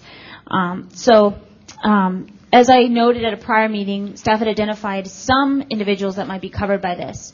But the reason the list is so expanded now with this latest memo that we've attached is because, as I pointed out, we had to actually go back prior to June 2006. That's when we took over the process of auditing waybills and investigating waybills of people who are applying for medallions. So before that, the taxi detail was doing it. And so they would just give names over to the Commission office. Apparently, I wasn't there, so I don't know, but this is what other staff has told me who was there at the time.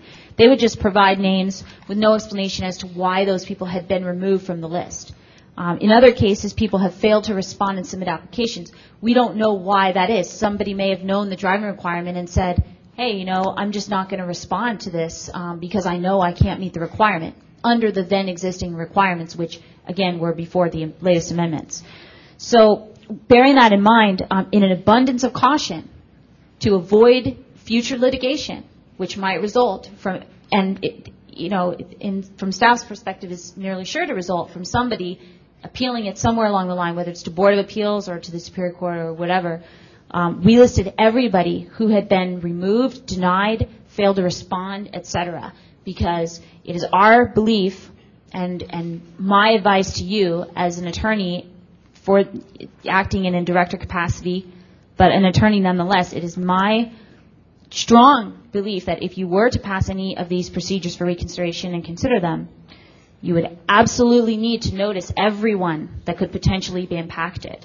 That would include all of these individuals. Again, we do not know why people failed to respond. So in an abundance of caution, it would be necessary to make sure that they would be included on these new reconsideration.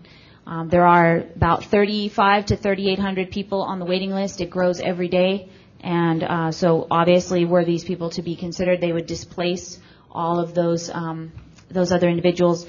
Presumably, it would be up to the Commission, but it would be interesting to see how the tracks of people would work, people on the side and then the new people. So that would be something the Commission would need to consider. I only bring these to your attention because the Commission staff in the past, not under my tenure, but in the past, I remember from prior hearings and before even the prior director was criticized for not noticing people properly. And I would like to avoid that. I try to stave off problems for you as a Commission before they come to pass. And while many people in the public, even now as I'm speaking, disagree with that course of action, I believe that it's prudent, and I believe that it's necessary to protect the sanctity of the Commission's process to apprise you of all of the problems from the outset so that they're aware, so that everyone's aware. Okay, so the third bullet point on the deadline for application for reconsideration talks about the staff sending letters to explaining the deadline and procedures for those applicants denied or removed from the waiting list since January 1st, 2005. That's what you're talking about here, that's part of this, of our procedures that we're going to adopt tonight, that will be done. The noticing? Yes. Oh, yeah. I mean, we would definitely, we would, I would want to take extraordinary. That's no problem. I mean, that's what should be done. That when this law was passed, everyone who was potentially affected by it needs to be noticed. As long as, we can just put that in a simple letter and address that stuff and send it out. That's just should be done. Okay. So then the people who, it says in here, and these are what City Attorney Owen has drafted, that where is it? The Taxi Commission shall consider the completed applications in the order that they are received. Those applications shall be deemed received ahead of all other individuals currently at the top of the waiting list. So these individuals would displace those other ones that are currently at the top of the waiting list. Assuming there is anyone, which we know no. We know there's at least one. Yes. There may be more. But that would be the legal and fair and right thing to do, I think. I'm very happy with these procedures for reconsideration. I think it's addressed all the points that we need to. What? Well, we're going to discuss this, or? Yeah. Now? Yeah. Why is that the legal thing to do? I've never understood that. All the laws that I've known that passed, they become legal when they become a law. Not you make a law and say, okay, this law pertains to 5 years ago. The laws that I've always seen happen is, okay, you make it, we start now. So I don't know why we're going back again. I understand what the injustices were back then, but that was because we were following the law at the time. So I don't understand why we have to go back from the time the amendment came. May I take that one? Be my guest. My understanding why we want to do this retroactively is because the delay in notification of everyone went past the time they could even comply with the driving requirement, so that people didn't even know that they had to comply with this new driving requirement. And that's why we're going back retroactively, because of the notification process that was not under our current executive director's jurisdiction. Am I correct? Or not? There was, I guess in the original legislation, Daily Law, when it passed, there was a thing in there about, a provision in there about noticing. And then, I don't know what happened. I think there was like a staff transition or something. As you may know, this department has had, I think, a 250% turnover in the past 5 years. So there was no one, I don't think there was even anyone in charge at that point, or maybe it was Sonia Banks who was... I'm not asking for names in this at all. I don't know. I don't really know the details. But no noticing went out. Yeah. So... And if noticing had gone out in a timely manner, I would probably take your position, Commissioner Arnetto, and say everyone was noticed appropriately.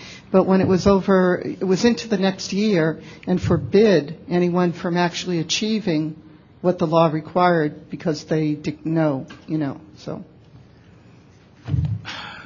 Let me clarify, Commissioner Arnetto. Are you objecting to the changes that were made in the Daily Law legislation? No.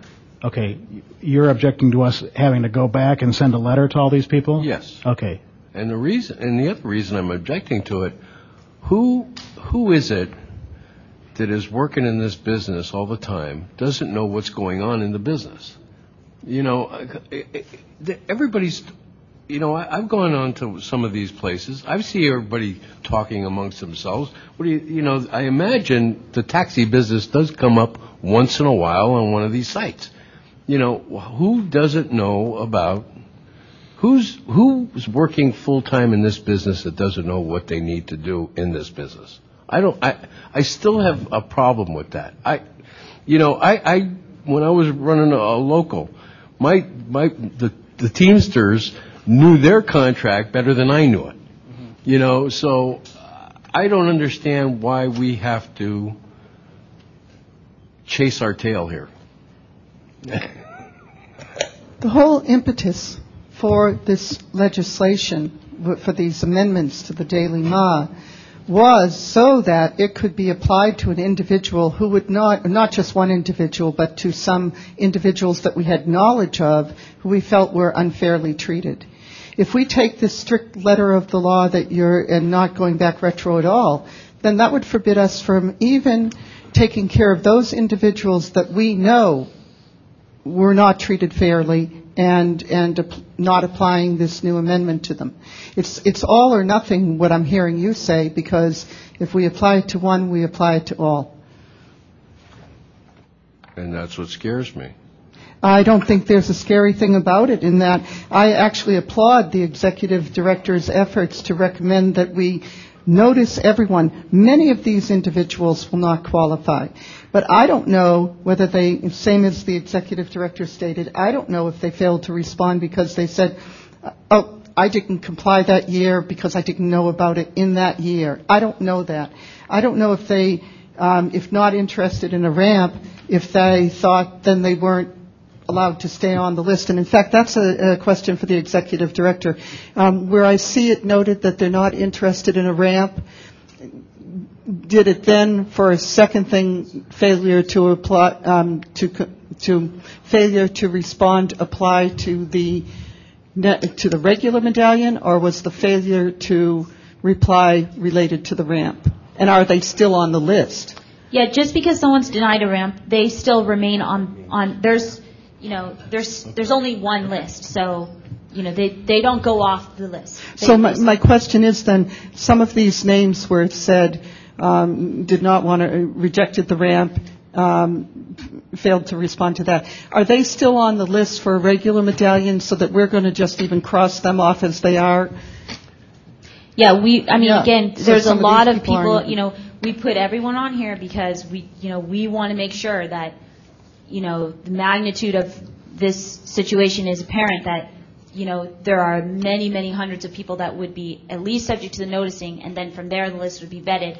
If these people are going to float at the top, then we have all these other people that we've already sent noticing requirements out to. So we just want it to be aware of what the procedures are. I want to be very clear then, in that if indeed an individual I'm reading here says not interested in a ramp, and then the next comment is failure to respond to submit applications, I want to make sure my comprehension here is that, one, they just didn't want the ramp, but they're still on the list, and they failed to respond when their name came up on the regular list, or they just didn't respond for the ramp and they're still on the list. I just want to figure out where we are in those. Well, I'd have to go through them one by one, and I'd have to answer your questions. Oh, so then what you're saying, there's not a pattern. Each one might be subject to something slightly different. I would have to, there's hundreds of people, so I don't want to make a representation and then it's inaccurate. Then I think the easiest thing for the commission to do is to notice everyone, as the executive director has said, rather than wasting staff time to go through each individually, but to make it clear in the noticing that the parameters are this, this, and this, and if you're still on the list, wait your turn. If you didn't drive at all, you don't qualify. I mean, to just put those parameters out there in the noticing. Can I ask a question, though? Yes. Now, I'm looking at this, the procedures for reconsideration of driving experience determinations. Yes. The medallion applicant must have been denied or removed from waiting list in calendar year 2005 or later. I'm only looking at names from 2006 and later. Where are you looking here?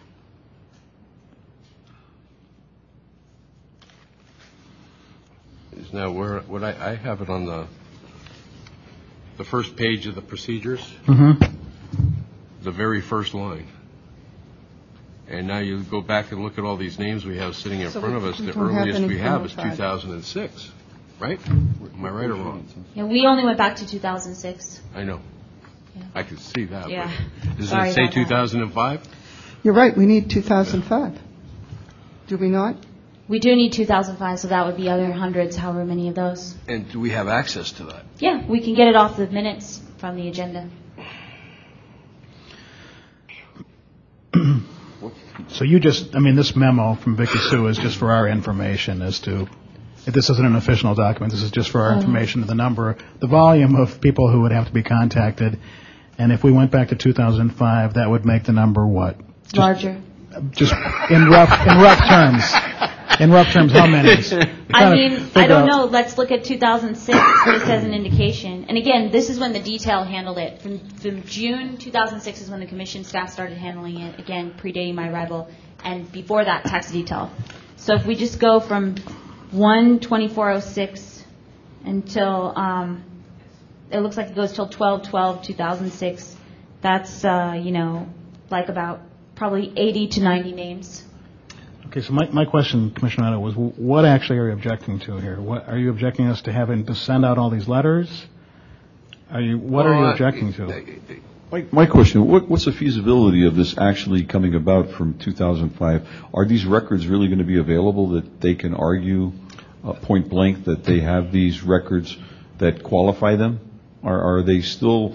Theoretically, somebody might have said that since I didn't qualify for 2004 when the law was passed... And never bothered to submit. Yeah, I think it's going to be maybe a handful, but I want to just find out what's the problem here? What's my problem?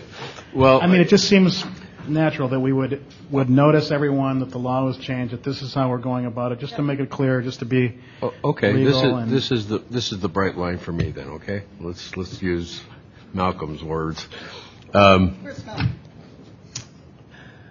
If we can't do 2005, we shouldn't be doing anything, because then you're putting it in a situation where it's unfair. You either do it all or nothing on this. Okay, so we go back to 2005. Now we got to find out if we get those records. We don't have those records. That was pre our staff. That was handled by. But we still have detail. the minutes of our meeting where people were removed from the list. We do have that. You have the names.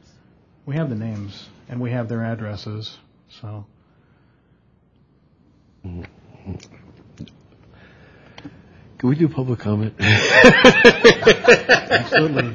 Do the color schemes have to provide, or are they still required to have all that information as far as the waybills go? I mean, is it feasible to be able to do this, is my point. Are we able, say like a person did not, let's see the most typical one that we're afraid we overlook someone because in 2004 they said, well, we can't do this because we were notified in 2005. We don't have that information, so they never even bothered to submit.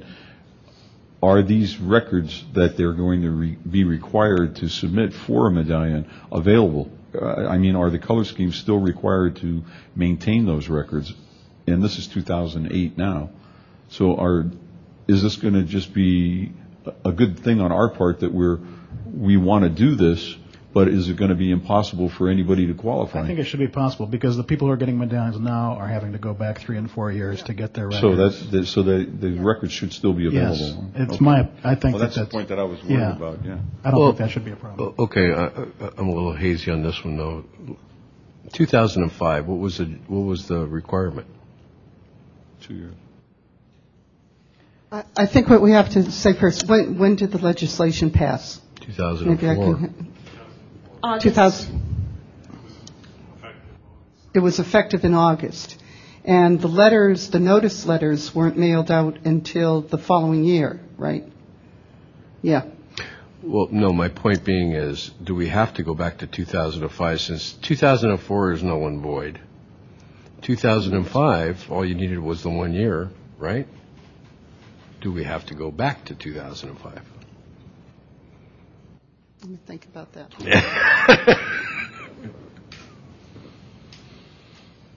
I think we have to go back to whenever the law took effect. No, but he's right, though. Commissioner Netter's right about the fact that they only needed the 1 year, and that never changed, that you needed...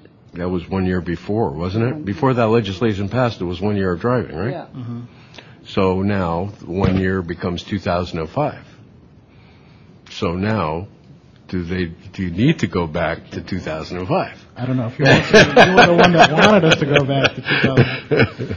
Well, I'm just reading what this says. Yeah. So if I wouldn't have said anything if this said 2006 or later, but it says 2005, so I have to bring the I want you question. to huddle with the city attorney there while we go to public comment and get your issues worked out. Okay, I'm going to take public comment now on this agenda item for 2 minutes. Crazy.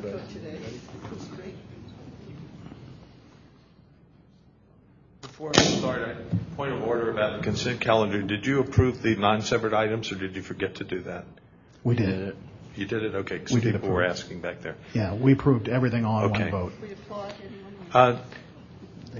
To Patricia Breslin's question, the ramp refusals, these people's names are still on the list for the regular medallion, so I don't see reason to notice them. They haven't been removed. I would be in support of the staff's recommendations, except for the thorny issue of mailing out all these letters. I agree there are 431 names on there. Most of them aren't mathematically eligible for medallions, and it would be better to screen those out rather than mail letters and confuse people. I see Kate Taylor's name on there. She left the industry 10 years ago to teach yoga in Colorado, so she doesn't have an A card for the past 12 years. Why would you want to mail a letter to such a person? And I see more than 400 of these 431 names will fall into that category of staff. Then, since they've gone to all this work and trouble already, were to go back and look at that, there would be no need to mail letters to the vast majority of these people. In fact, this legislation, I was involved in it. It was to amend Section 1121 Daily Mob, the police code, because of a manifest injustice that was going to occur to Andy Sinico and to Ray Delgado. Those two are situated differently from one another. Ray ostensibly has been removed from the applicant list, and he's here tonight. I see that. So I think, anyhow, I think you should go forward with this and simply let Ray apply for his medallion. I lost it here. I have some notes, but thank you. Can I ask a question? Yes. A question to you, Carl. Are you suggesting then that we take this list and audit it to the to the A card list, and if people don't have an A card for so many years out of the years, then we know they don't qualify? Exactly. Yeah. It's going to create immense confusion if you mail these people. I see names of people here. The reason why they didn't get a medallion when their name came up was that they weren't driving. And so even those who were maybe going to ask for a time waiver, I'm sure that in more than 90% of the cases, those people did not then continue to get A cards and drive a taxi after not being granted a medallion. Okay. Thank you. Thank you. I guess my point about that was, wouldn't it be more work for the staff to go through and determine which ones could possibly be affected and which couldn't, rather than just send everybody a letter? It would also slow down the process. If we investigated each one individually. Investigating If we each just one sent letters to everybody on this list. I think the letters, if we do that, they have to be very clear, saying, like even asking 3 questions and saying, if you answered yes to these, read the rest. If you answered no to any one of these, don't go on. I'm confident that we'll be able to draft a coherent and explanatory letter. Thank you.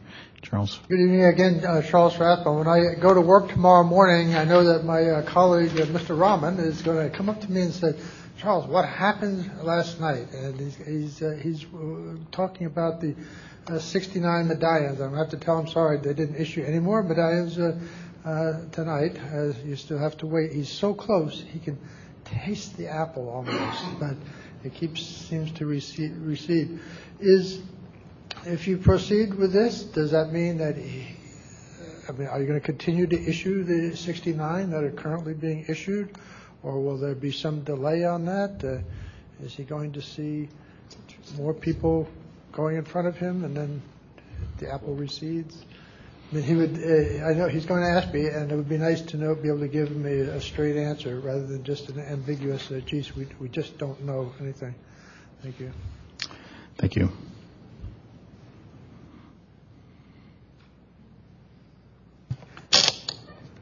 Good evening, Commissioners, again. I've been driving a cab for over 16 years now, and I know what the laws are. If you drive a taxi, you know what the law is. This is like, you don't have to find out. If you do have to find out, you go to the taxi commissioner's office and ask them a question. I was up for a van and I didn't want a van. I turned it down. I went to the commissioner's office. They told me that my name remained on the list in the same position as anybody who took the van. Their name will be behind me if they were behind me on the list. I know this. It's very simple. It's not hard. You don't have to be writing that. All these people who didn't apply are people who went driving. And they're going to come up with some damn excuse and tell you that, they weren't informed and this wasn't informed. Look, if you drive 3 or 4 years, you're informed. That's the end of the story.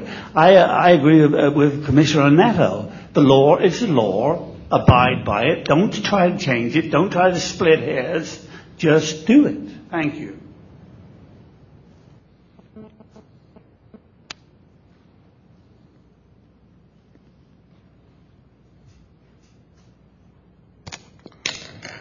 Mr. Gillespie, fellow commissioners, I'd just like to say this, is that for about 2 years, I worked part-time at HUD. I did database management.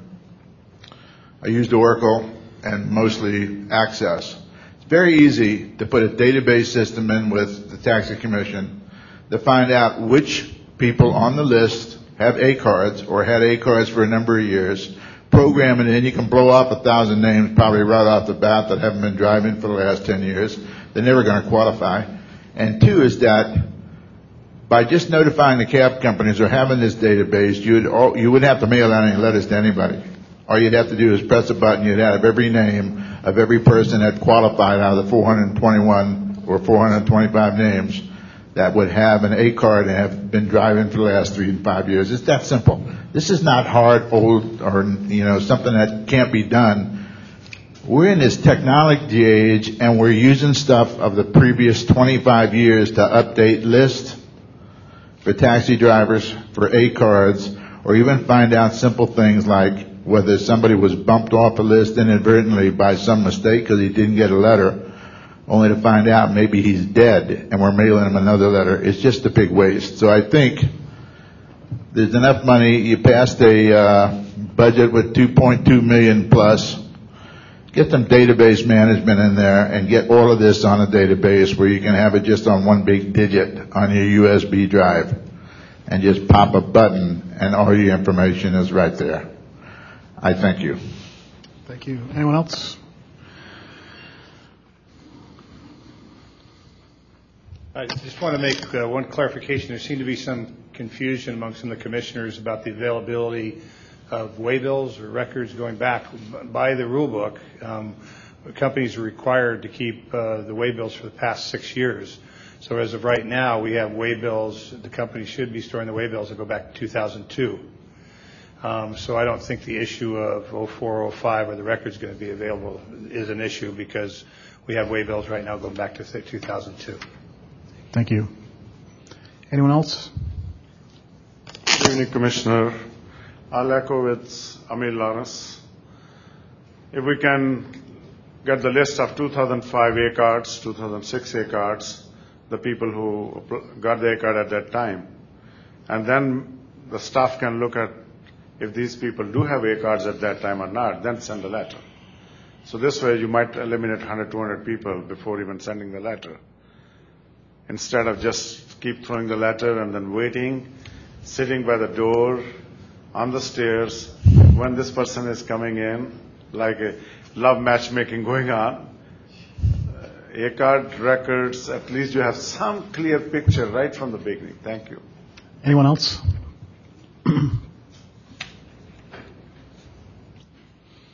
Mark Ruberg, and I thought and said at the time this was being considered that it was a can of worms, and it is a can of worms.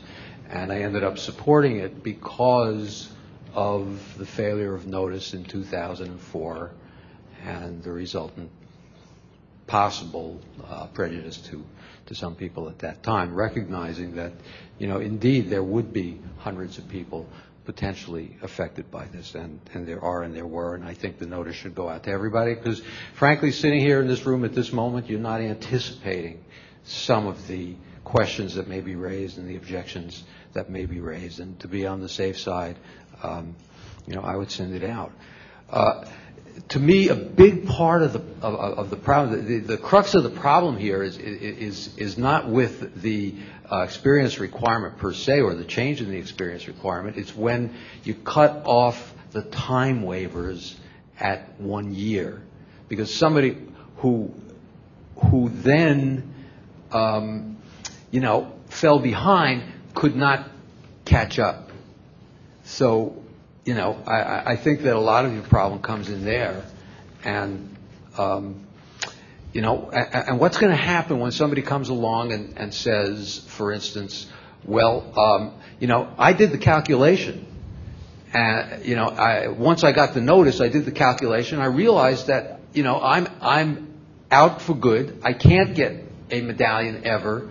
However, if I would have gotten the notice the previous year, I could have compensated for that and made up for it. But now I can't. So why should I do my driving requirement? Maybe this person stayed in the industry, still driving shifts, not quite enough. What are you going to say to that person? Maybe you'll say no. Maybe you'll say yes. I think that person deserves a notice and deserves to be able to come in here and make that case. Thank you. Anyone else? Okay, public comment is closed. Mr. Oneko, I'm looking at you. Okay. Can of worms is a good term for this, but somebody explain to me what happens. We're going to send these things out, certified mail. What happens when we get the first envelope back to the office that was undeliverable? Do we have to wait on that person? I would make a quick suggestion, is that's when we do have the A card list just ready. Check it right against it. What if someone... If a person doesn't have a current address in our file, then that's... No, wait a minute. Maybe somebody got denied that because of their driving, not having the time in, and they quit the business because they weren't going to get a medallion. You can't just eliminate people because you feel like it. You got to give it to everybody that had a chance to get a medallion, because that may be the reason they left. That's not the argument. That now they're not a cab driver. That's no argument. Maybe they left because they were denied the medallion at that time. So you have to get it to everyone. Now I want to know, since you're going to get it to everyone, what happens when we get the first envelope back that was undeliverable?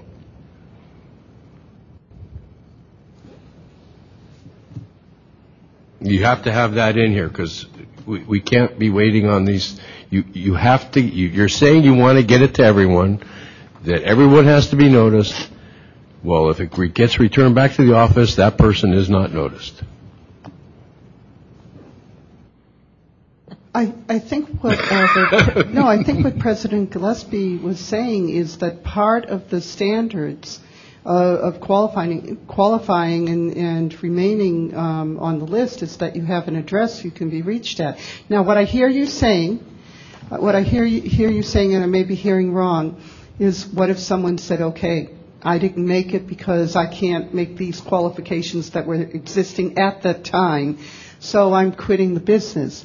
I may be wrong, and I may have to reconsider this, but to me, this is to allow our current drivers who are driving and serving the public, that if they did not qualify through no fault of their own, if they did not qualify because they weren't noticed, that they're getting an opportunity. This is not to reach out to the general public, to someone who never drove and said, oh, my goodness, I would have maybe driven one time. Excuse me, but if they were denied the medallion, that means they were driving at that time, because otherwise they wouldn't have gotten noticed to get turned down. They had to be driving at that time. We did not specify. They did not. No? In 2005? Wait. No. You're telling me that there was... One of the reasons you kept getting these little lists of people to be... Wait, no, he's doing attorney-client privilege. The list of people who weren't even close to qualifying. But that's not what I'm saying. What I'm saying is, what if someone was on the list, got called, they were denied for not having the amount of hours that they needed. They only had 200 hours or 300 hours or whatever hours. That person, because they didn't qualify and only had those few hours, they got denied because they only had that time. Now they quit because they couldn't get the medallion, because the law in 2004 had changed, because now it's not a year anymore. Now you start doing the 1 out of 2, 2 out of 3, 3 out of 4.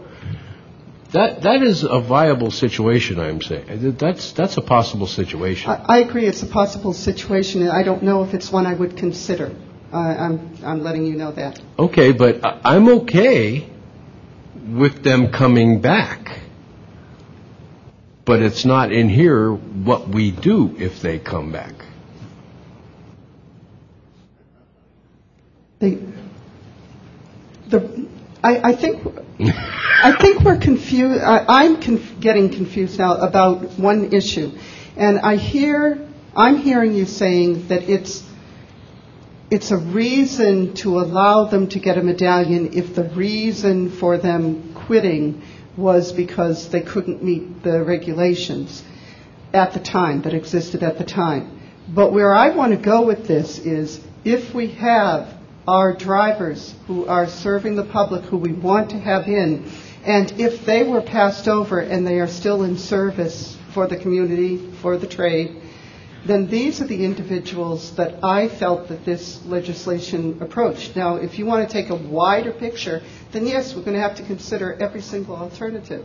And those individuals do not meet the current law. Does the Daley Amendment say anything about that they have to be current A card holders? They have to meet certain requirements still of driving so many years of that time. Current too. Current to 2005, current to 2006. No, I don't think that's the way the amendment there reads. There was a 1 year driving requirement when Daley Law was passed. Right, before that. Right. Then there was the Daley law in 2004 that started doing that 1 and 2, 2 and 3 thing, right? Right. Person in 2005 drove 800 hours, but that same individual didn't drive 800 hours in 2004. That person does not qualify, does they? Did they?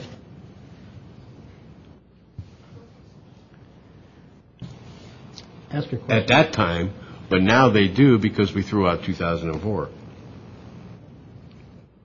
I'm asking. I'm not clear on it. Someone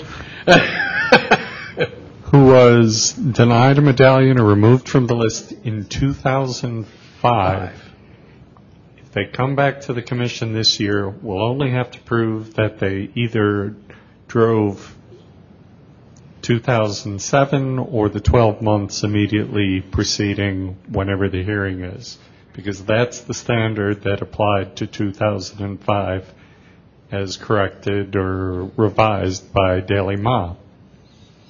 On the other point about what if certified letters come back undeliverable, the procedures provide that the commission will attempt to publicize these.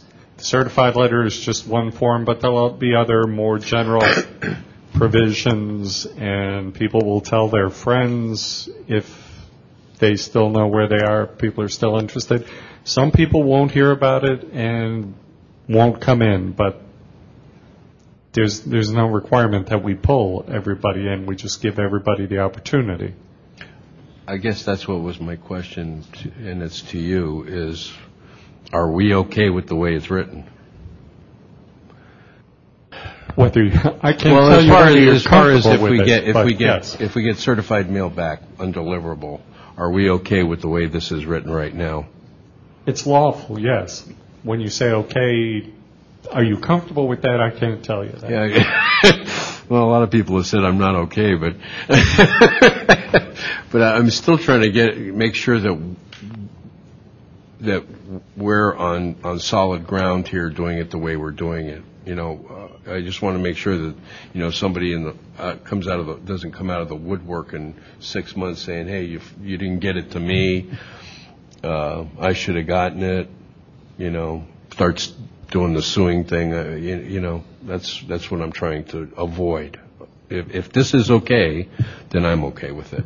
But if it's not, if it needs to be tweaked a little bit, then we tweak it. Mr. Rowe, you hit on something. Is there another form of public notification, like in the newspaper? Can we just publish this?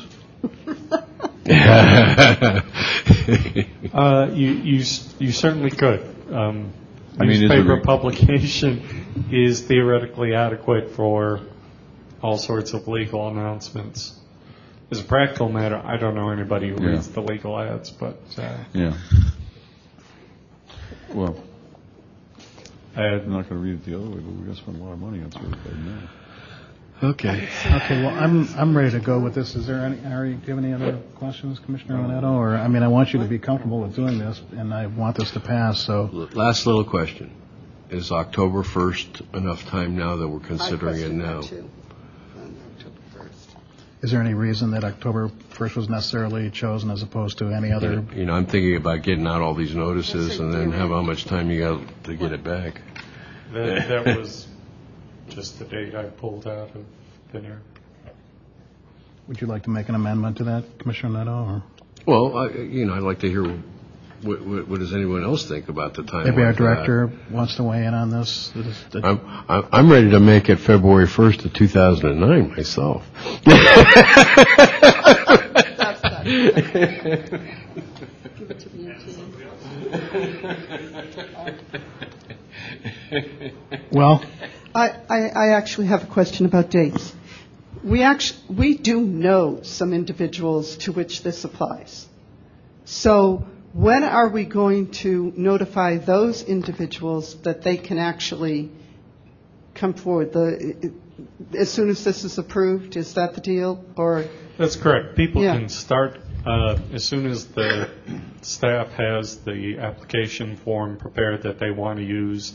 People can start coming in and requesting it. The cutoff date at the far end of the process was in anticipation of sending out this mailing, but people can certainly don't have come to in. wait until then.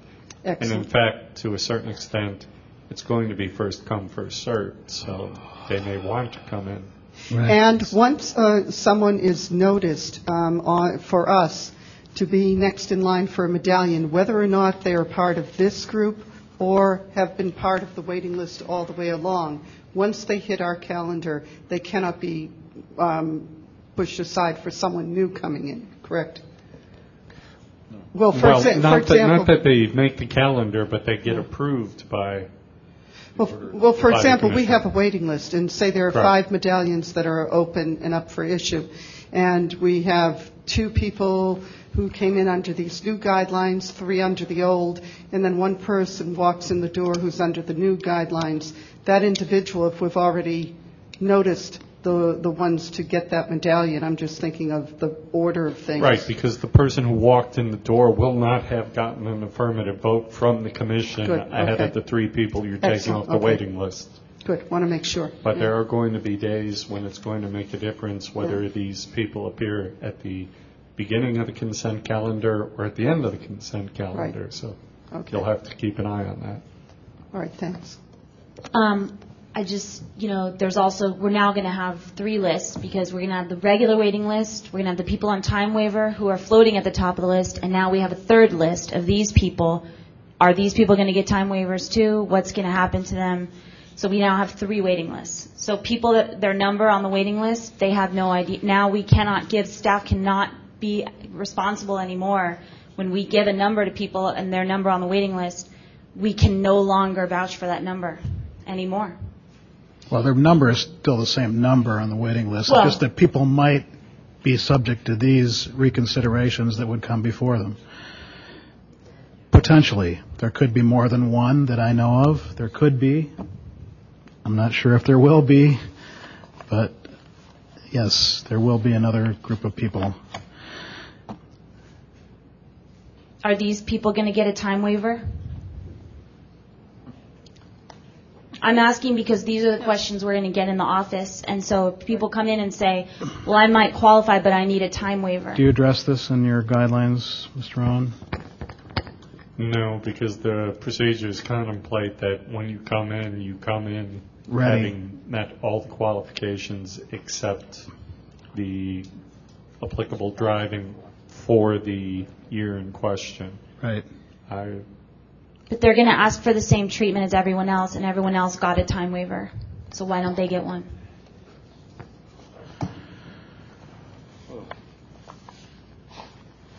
Well, again, I think you just answered the question that they're coming in for reconsideration under the year that they were denied their removed from the list. So no, I don't think a time waiver is appropriate in this case. I actually don't think a time waiver is appropriate either, because whether or not that their rejection at the time or their inaction at the time was the result of them thinking they couldn't qualify, that doesn't apply to the fact whether they drove the oncoming years. It just doesn't apply. To me, it doesn't work that way. But the person, if you deny the person the time waiver under these regulations, then they'll appeal to Board of Appeals and they'll claim, well, everyone else got a time waiver, but I didn't get one, so I want to be put back. And then Board of Appeals will say, okay, you can be put back. When were the time waivers put in effect? Do you know, Tom? I don't know. Yeah, and I think it was even after 2004 and 2005. I think it was like 2006. I'm not sure. But, I don't think the time waiver has anything to do with this particular issue. But I'd have to check on that date. I'm not sure. Time waivers came later. But the issue is not when time waivers pass. The issue is the applicant being treated disparately, and that's their argument. They're going to be arguing, well, what about me? I get a time waiver too. I deserve the same treatment as everyone else, and justifiably, because everyone should have the same treatment under the law.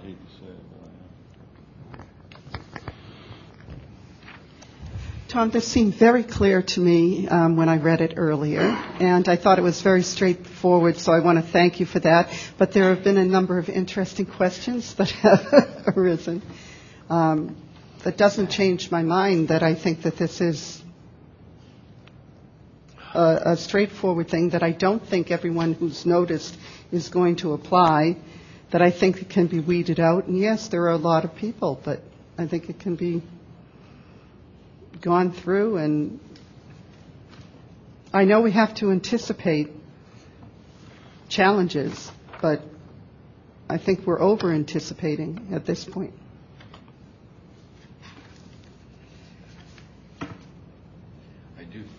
I do think we're going to have to give everyone time waivers, though, that ask for them. If we gave them a time waiver, would they qualify now? For example, if you're eliminating a year and give them a time waiver, yeah, they might qualify because of that.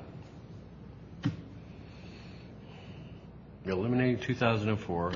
They asked for a time waiver. Now it's a qualification.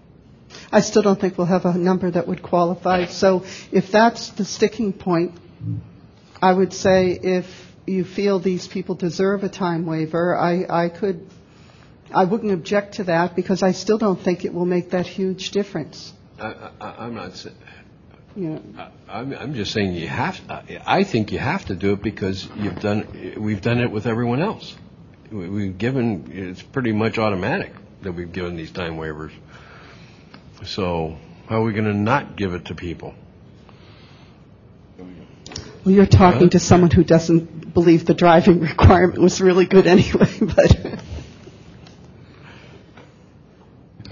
I think it's way too small. Yeah. The downside of granting the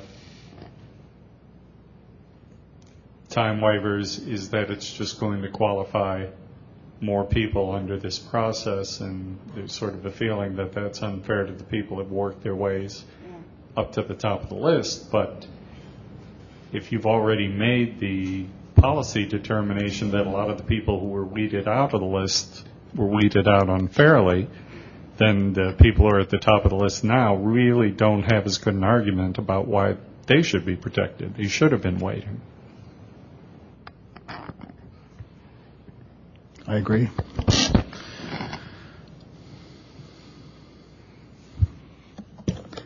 May I ask, even if it's more work, would my fellow commissioners feel better if, well, we actually, I was going to say if we went through and sorted out by those who automatically don't qualify, but then in the same way I'll say, well, with the time waiver, how are we to judge at this point? We need, I'm sorry, we need to move this date way forward. I mean, back. You know, we have to understand we're short a person in the office. We've got all kinds of issues we're trying to button up before December. And to throw this out there, now we're not just asking, you know, now we're asking for more people to send out. We're opening up the parameters of this. I think we have to move this date back pretty good. Okay. Can I get a specific recommendation that you'd like to change? Is this the first bullet point in the second section? Is that what you're talking about? Yeah. Okay. I don't, you know. You want to make it January 1st, 2009? When are we asking, well, let's do, I think we need a couple of dates here.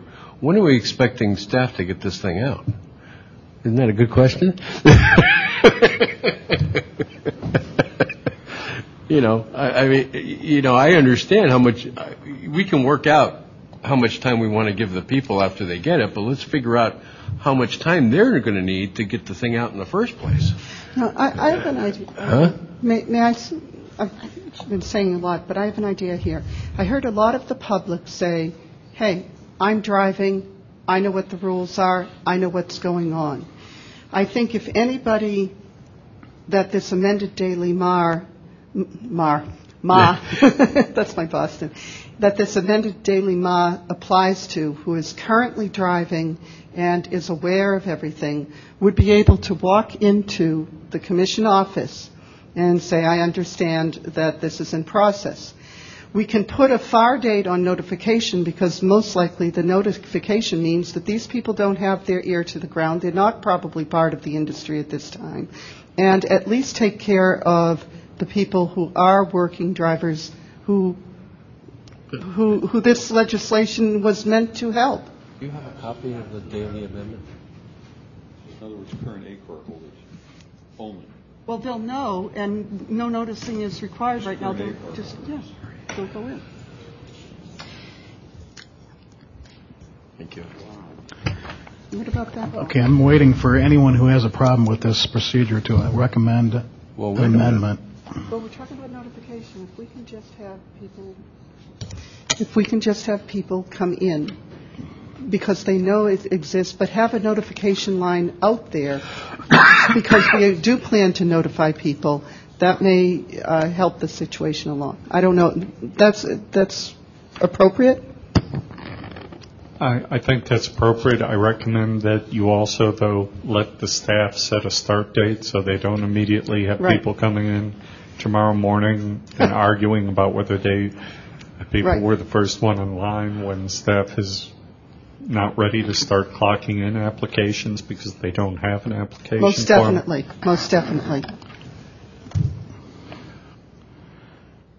So do you want to put that in would your recommendation to put that in these guidelines here tonight? You could simply direct staff.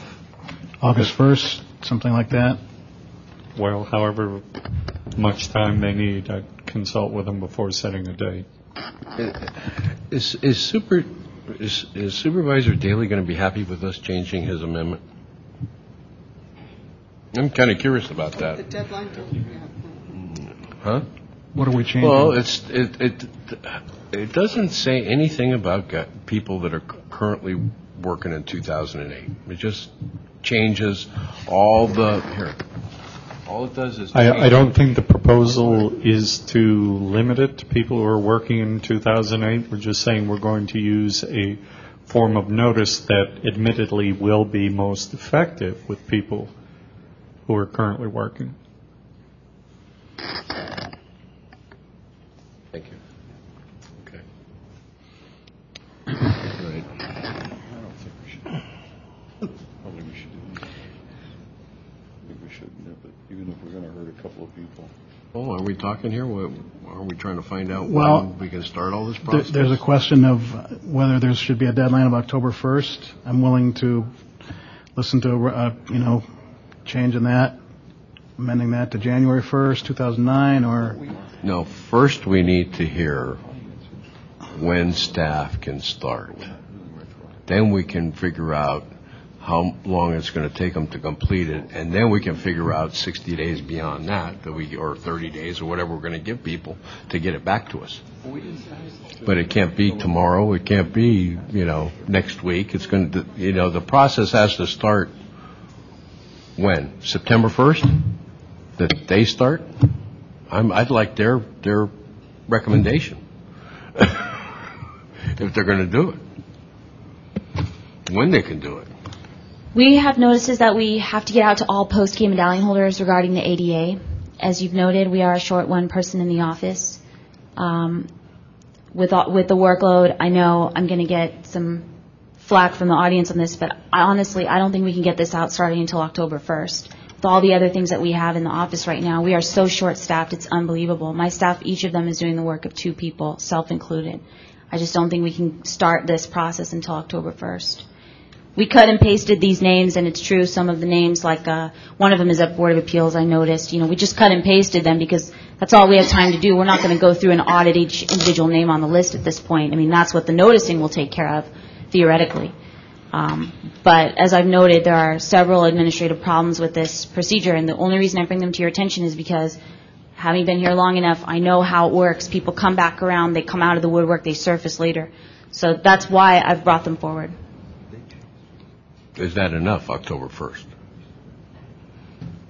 Even that, I mean, you're saying that we don't want to have people even apply for this reconsideration until October 1st? No, he's asking about the noticing specifically, is my understanding. When would we mail out the letters? Well, it's the same thing. It's mailing out the notices and having people coming in is the same thing. No, someone could find out about this tonight. If we pass this tonight, they could come tomorrow and reapply for reconsideration because they know. Well, then we got to set two dates. We got to set one for the file for the sending out, and we got to set one where people can start coming in.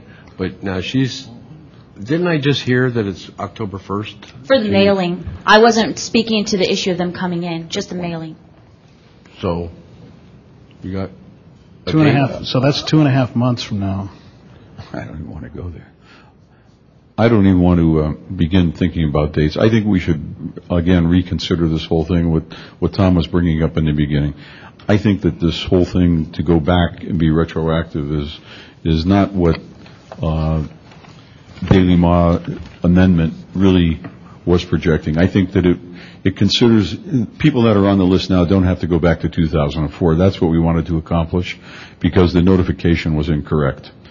This does that without having to go back retroactive. I feel that some people will be handicapped by it and have been taken off the list, maybe inappropriately, but that's still not the fault of the commission.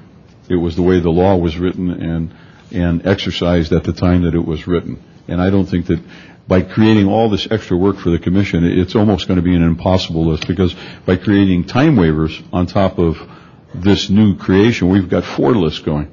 And it's really going to complicate things, I think. And it doesn't have to be that it's not the requirement of when you pass a law that you have to go back and everybody that gets swept under the rug from before when the law wasn't operating correctly, we have to amend for. I think the amendment really creates a clarity as to where we're going now. In other words, 2008, if you're qualified, you don't have to go back to 2004, and that's where we should stop it. So I don't think we should even consider this proposal as far as being able to go back and open up the floodgates for this thing. I just want to take that one segue a little bit different. I understand what you're saying, and it definitely makes it extremely focused. But again, I am concerned about some individuals that started this whole process going forward when we realized an injustice. So when you say current, I would like to say current drivers that if they need their position reevaluated because they're still currently driving, I would add them to the mix, not just going forward, but if you are a driver and you were rejected because you didn't meet the old requirements, then come forward. I don't think that requires any huge notification then, and I would say maybe we don't have to do the registered letters. Then if I can understand what you're saying, then the notification should only go out to current A-card holders who are driving.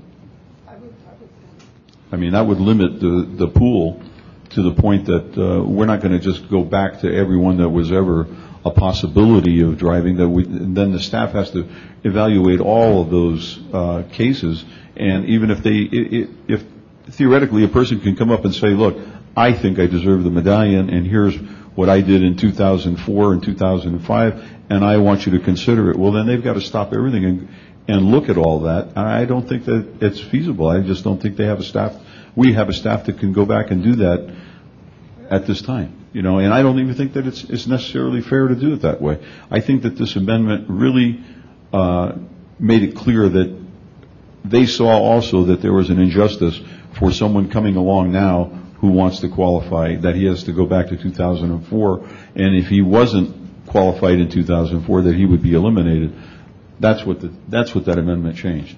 And so by considering 2004 out of the question, what we're looking for is still people that are driving currently, which I agree with. Those are the ones that we should be considering. And I don't agree with going backwards. But just that last statement you made about not agreeing about going backwards, if there is a current driver who was dropped off the list and comes forward and says, if this amendment had been in when I was considered, reconsider me, that's what I'm looking for. That's what I would agree to. Okay, but can that be done appropriately, or is that too gray?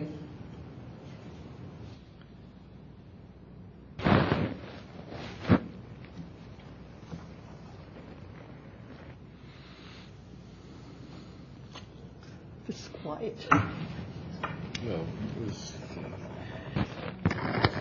It's probably within your discretion. Okay. I think that would satisfy you. Go ahead, speak.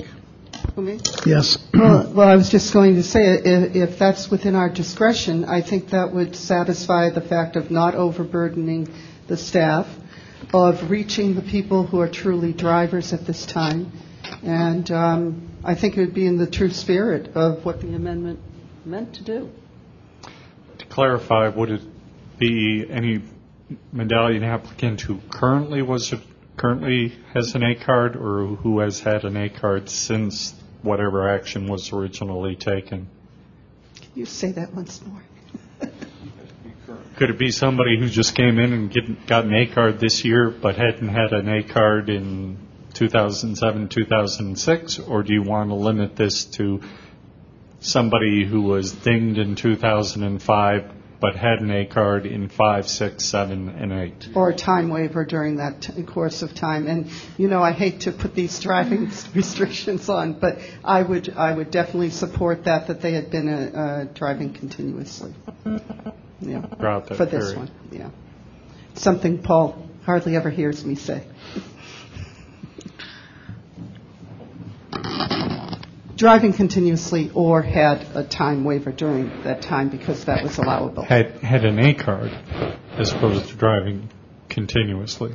You're not suggesting that they'd be driving a certain amount. No. Okay. If we're really concerned about the work level for the staff, isn't it more work to go through this list and find out who was an A card rather than just send out a letter to everybody on this list? Isn't it more work to do all I'm that? actually, at this point, not even suggesting that the letter be sent. I'm suggesting... Instead of you two talking about, why don't we ask staff? How about that? Okay. Well, I mean, it just... We have to go into the computer and get all of their addresses.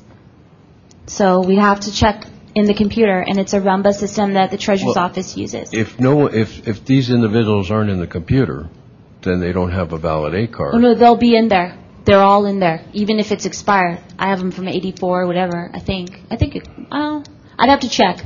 But we do have prior addresses. Even the detail, we'd have to get, and they're also short-staffed, right? So, because they don't have a clerk, and they're actually down 2 clerks. So they would have to go into those yellow cards, get the addresses off there, whatever address is on there. That might be something that's old or whatever, but that's the address. So manual labor will have to be done on each individual name and address.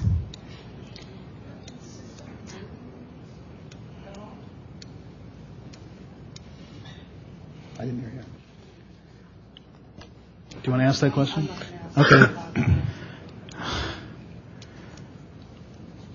It's really not about the manual labor to obtain the addresses. That's one piece of it. That'll take, I don't want to estimate how long it's going to take, but at least a couple weeks worth of one person dedicated to just doing that because of the multiple places. And I agree regarding a database. I wish I had the money to do such a database, but we don't. Okay? So it's not a matter of the address. It's not a matter of the certified mail. It's not a matter of the budget for that. We have a reprographics budget to send out the certified mails of $3 a piece or whatever they cost.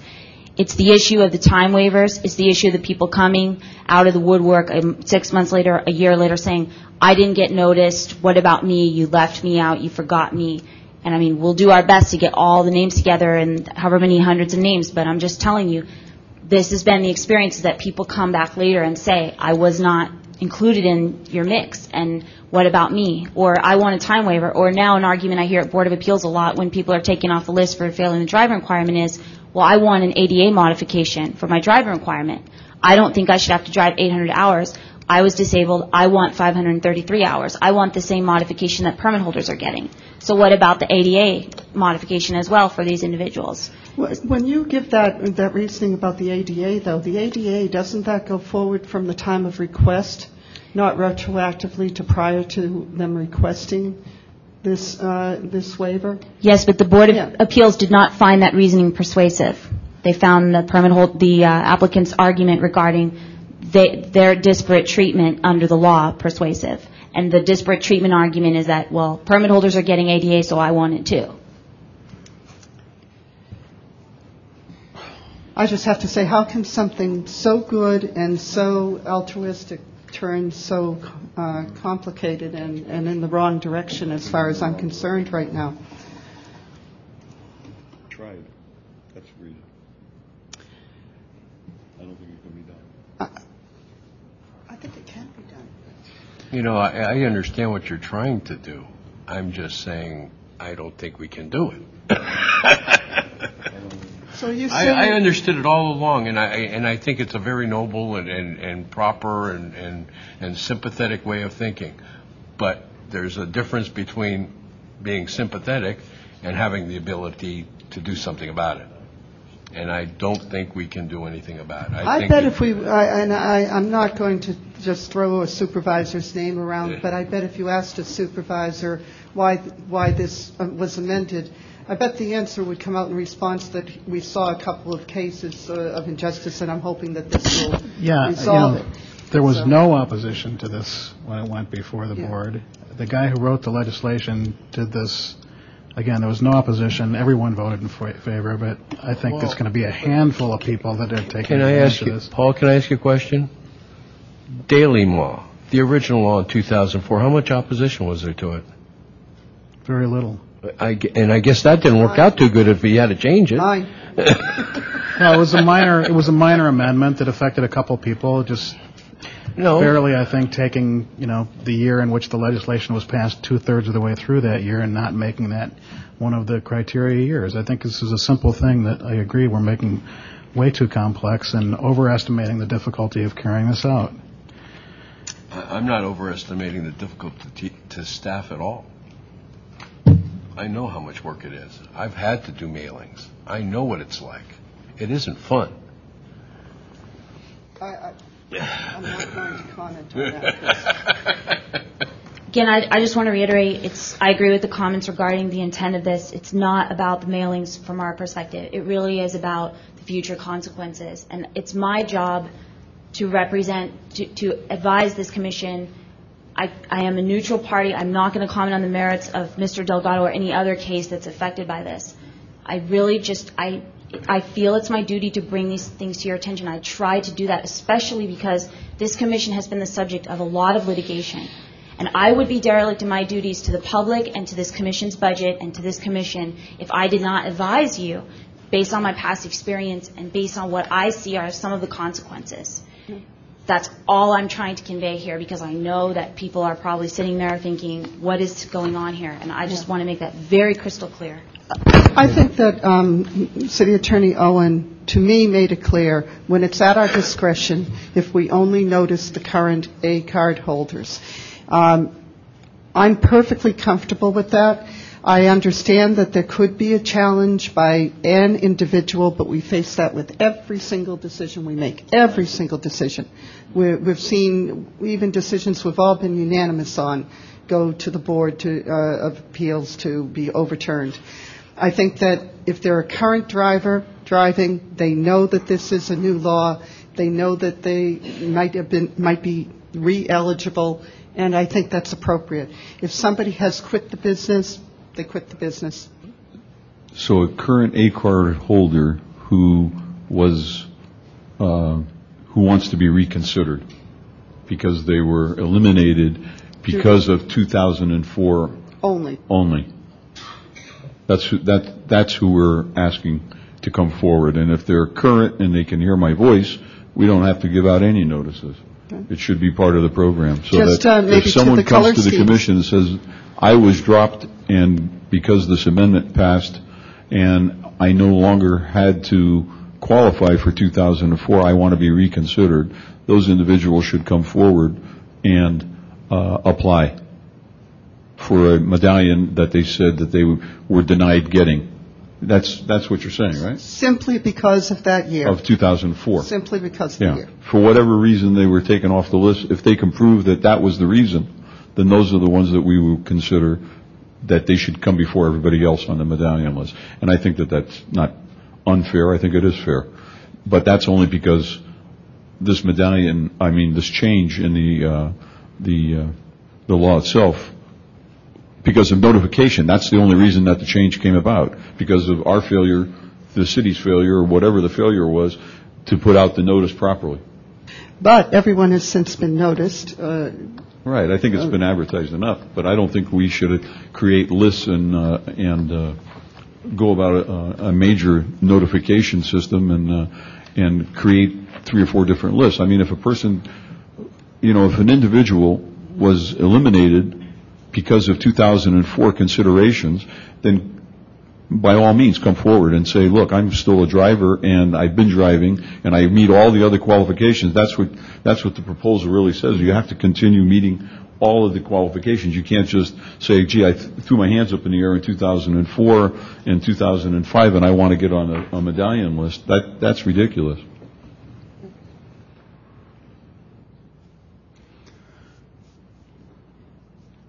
I haven't heard any amendments to the procedures yet, and that's what I'm really waiting for.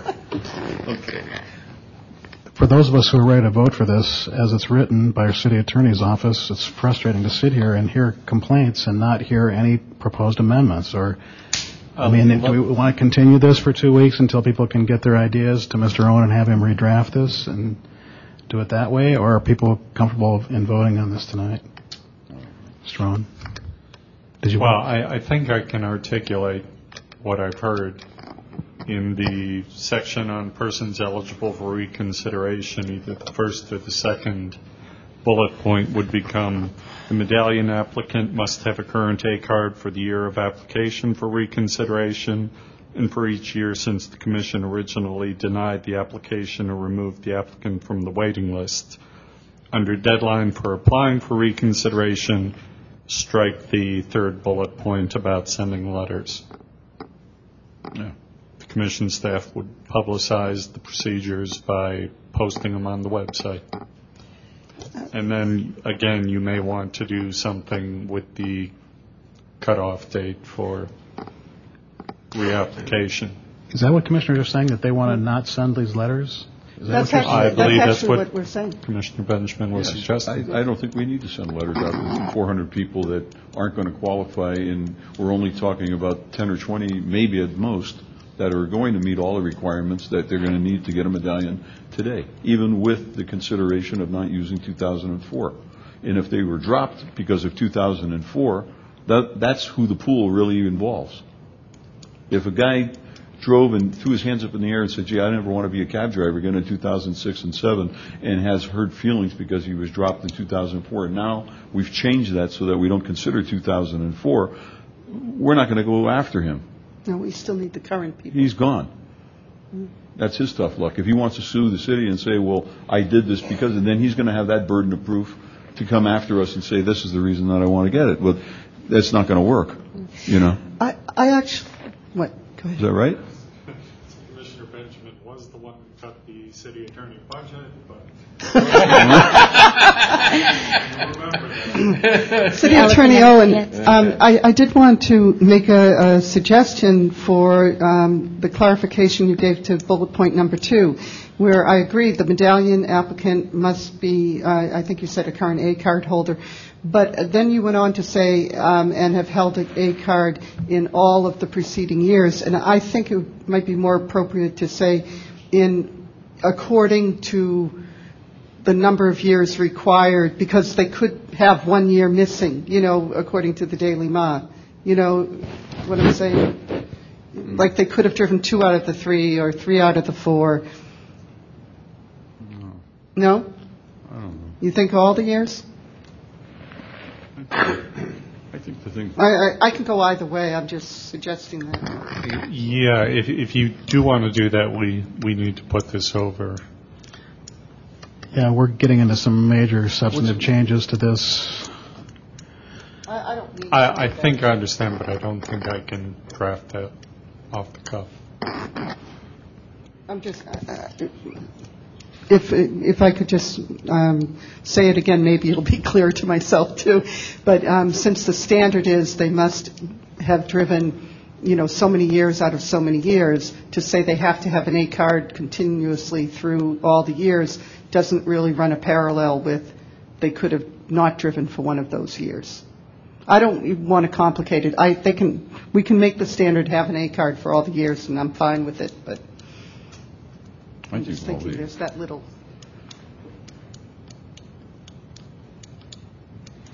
Well, we're not talking about individuals that are going to be medallion holders that drove for a while, threw their hands up in the air, and walked away and are no longer driving. So we have to have it current all the years, in my opinion. We have to have drivers that stayed in the business that are driving.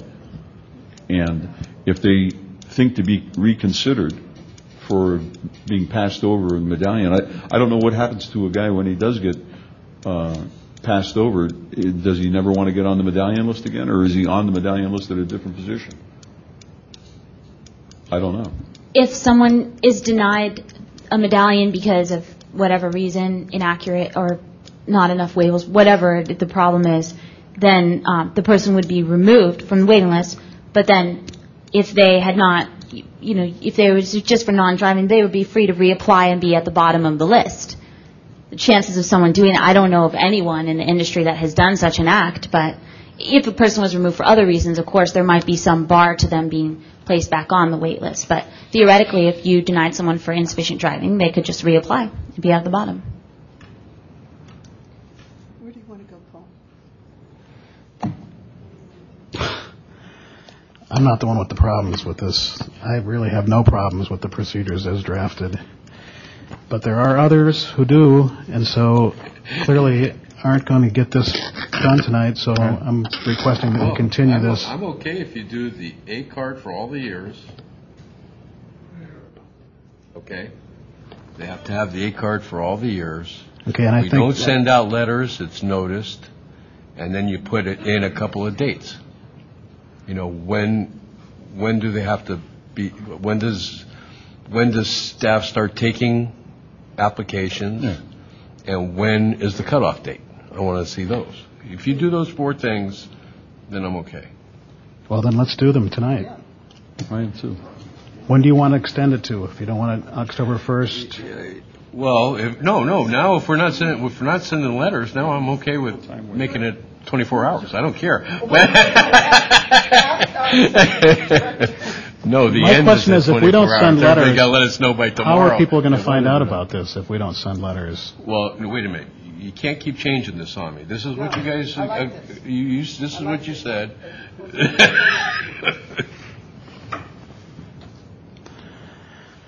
If you're not happy with it now we're in a different situation. Can we do this without notice, Tom?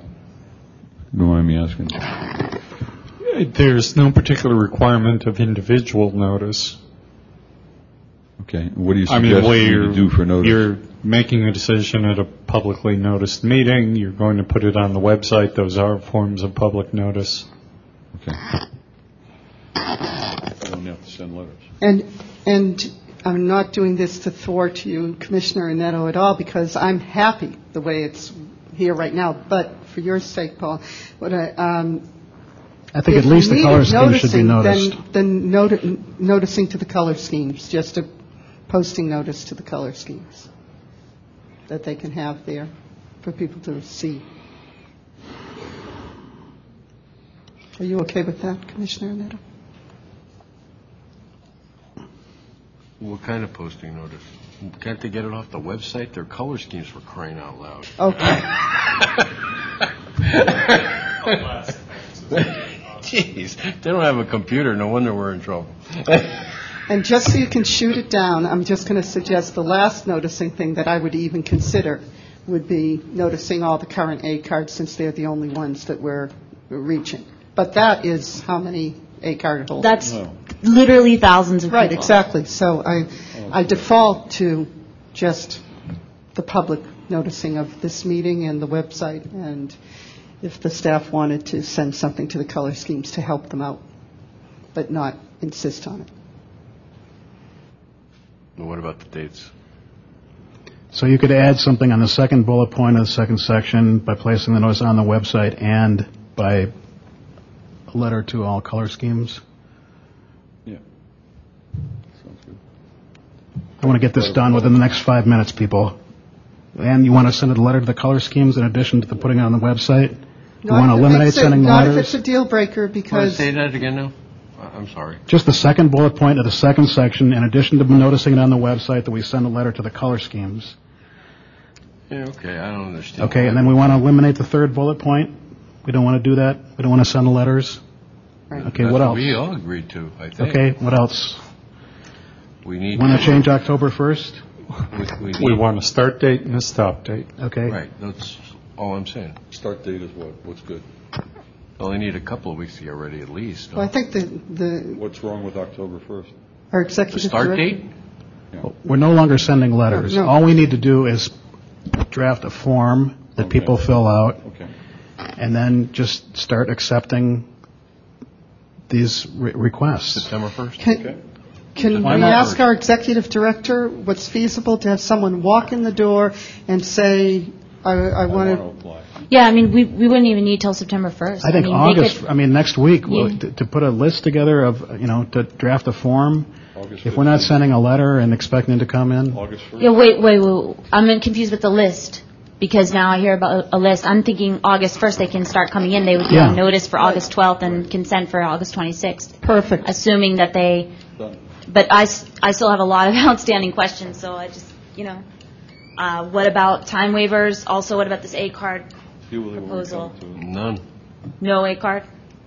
Don't need They have to have A cards. Have to have an A All card. the years. All years since 2004? Yeah. 5 or 4? 5. Whatever year that they suffered an adverse action, if they weren't bounced for failure to meet the driving requirements until 2007, they only need to prove they had a A card for 2007, 2008. I'm okay with that. Yeah. Can we put that, what section is that, would that go under? That would be under third bullet point in the first section. Okay. So A card, current A card, and holding an A card since the year they suffered the adverse action.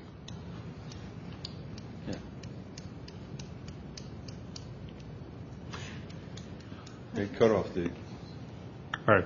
So we've decided that the commission staff will start accepting applications on August 1st.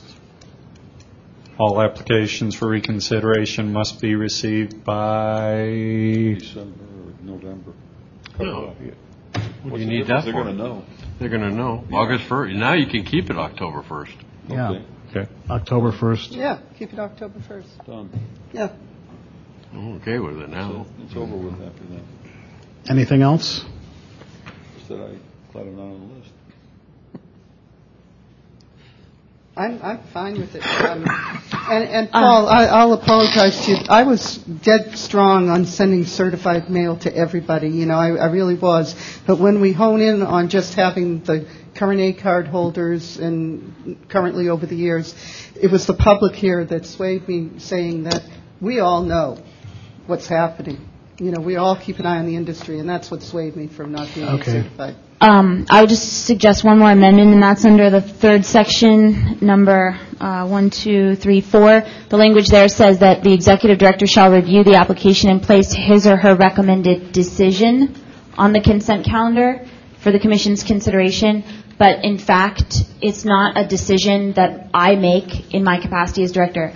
All I do is report the fruits of the investigation to this commission, and it makes the decision. Right. So I want to make sure that language is stricken. That's not. Well, we can present your recommendation. Place his or her recommendation.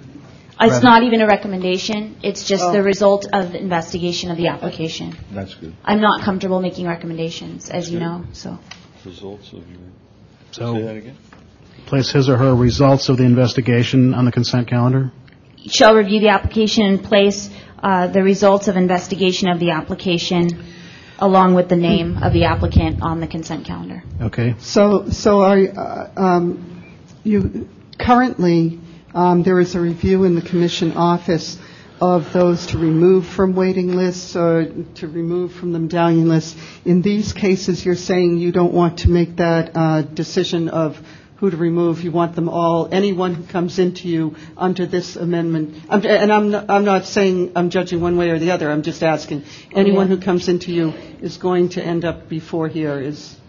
Everyone will be placed before this commission, because if we say no to someone, they're going to appeal the decision anyway to the commission. So to save time, that's why we put them here. And this will be done by October 1st, so. Yeah.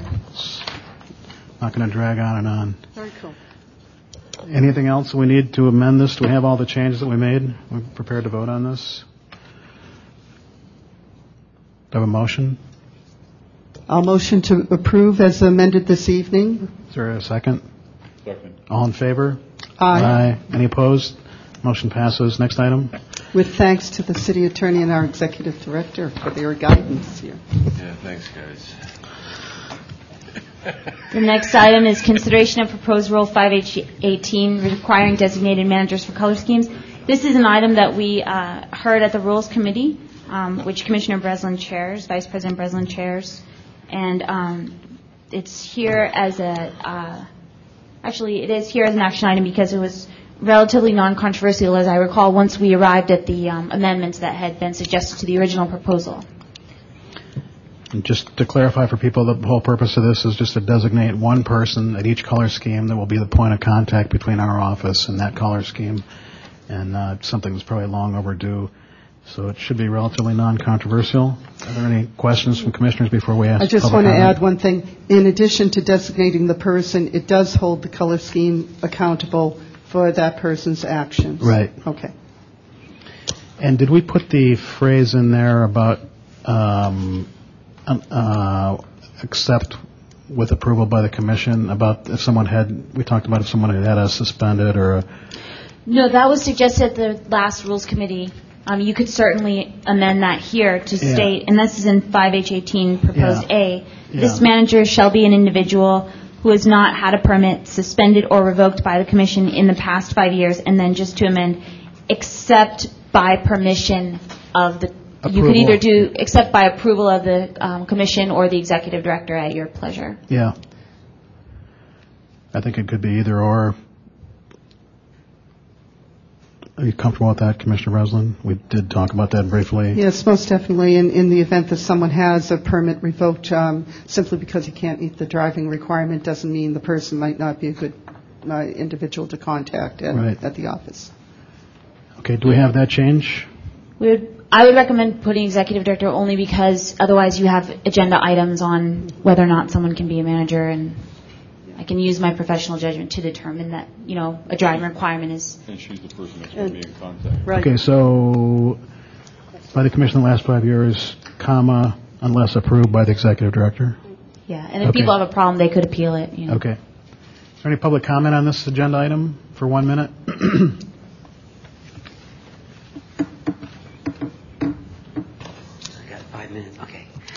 Good evening, President Gillespie. Thanks for resolving the last issue, McAvoy. What I'm concerned about here is I think the manager shouldn't be a voluntary person. I think it should be someone who's either paid some type of salary or stipend and proof of such, or that the person's a medallion holder. So it's not just somebody who's just a driver working for the company who's all of a sudden becoming a volunteer. This is a designated manager, because I'm concerned that this person may be considered a third party who is actually running some of the medallions, rather than somebody who's actually part of the color scheme running gates and gas cabs.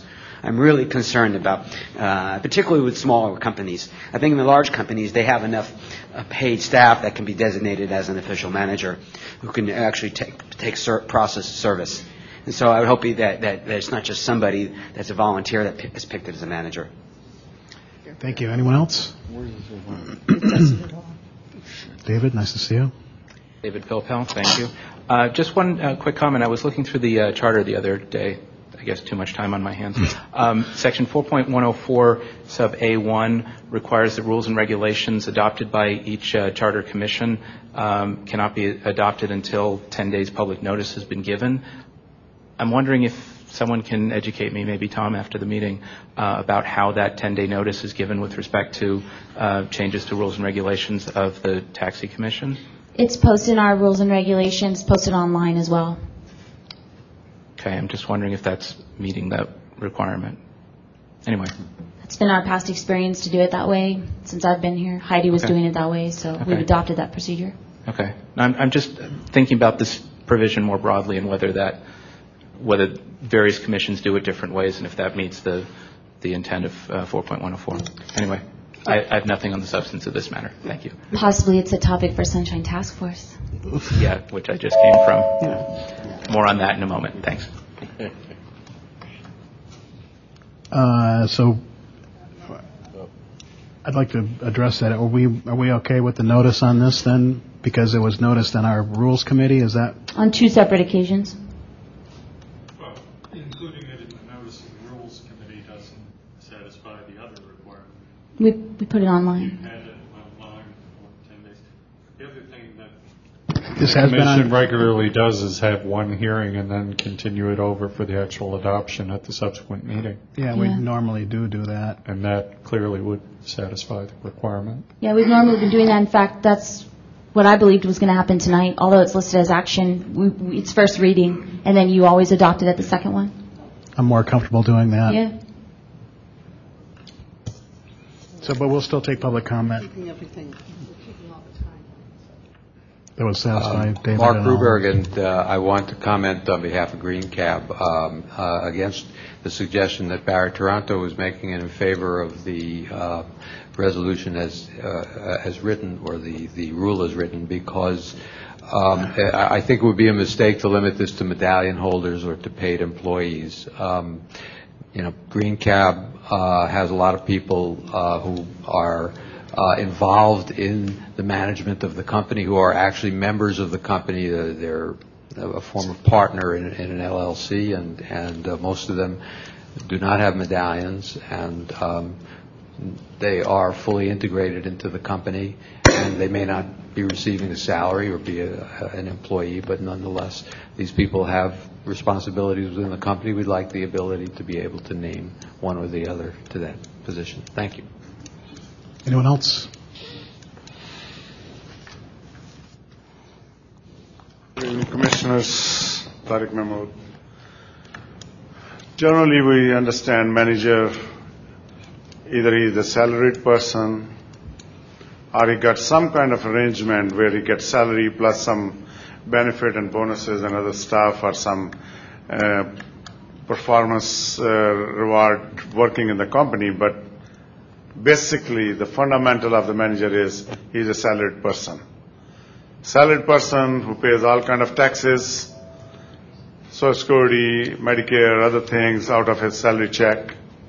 So whoever is the manager, I would say, should be a salaried person, number one, so he's more responsible, and number two, not necessarily that he should be a card holder, he could be anybody.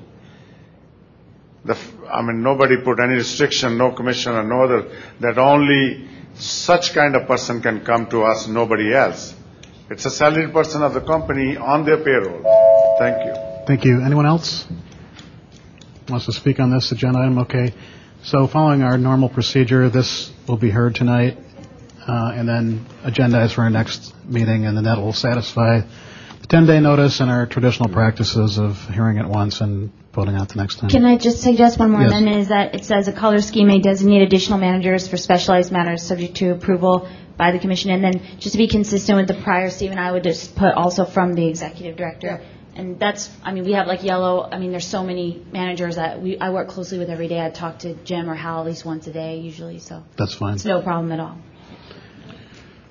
No, we're going to hear it tonight and then vote on it at the next meeting to satisfy both the noticing and our normal practice. Okay, the next item, anyone? Yes. Agenda item 7. The next item is a public comment. For anyone who didn't speak the first time? Yes. 2 minutes, or 3 minutes I think we have, yeah? Yeah, 3 from last time. Yes, 3. Dwyer. First of all, you really need to have more materials out there because the things they float around the audience, and one little packet is not enough. I think the Sunshine Task Force told you to have more than that. Okay, I wanted to make the industry aware of a proposal that was presented by Malcolm Heineke at the Charter of Reform Committee last week.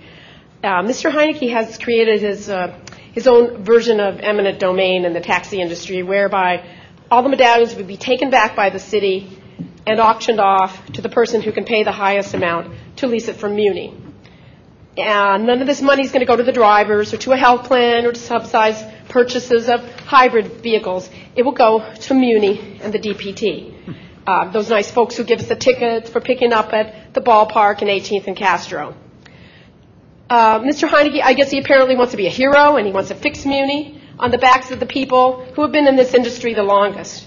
He wants to fix the Muni problem by throwing money at it, our money.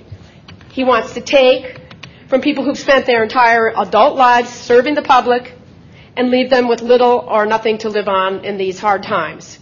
He wants to take from an industry that is self-supporting, and he wants to give it to an industry that can't even support itself.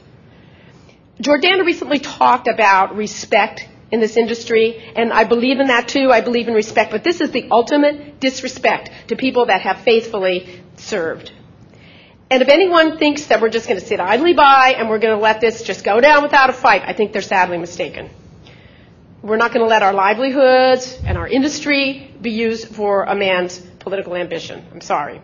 So I urge you, I think you all are doing you really are working well together as a unit. You're doing a really good job. And if this proposal comes before you somehow, I just want you to carefully think it through and do the right thing, not just if something that the mayor might ask you to do or the director might ask you to do. Thank you. Thank you. Next speaker, anyone else? David Pilpel again. Nice to be back.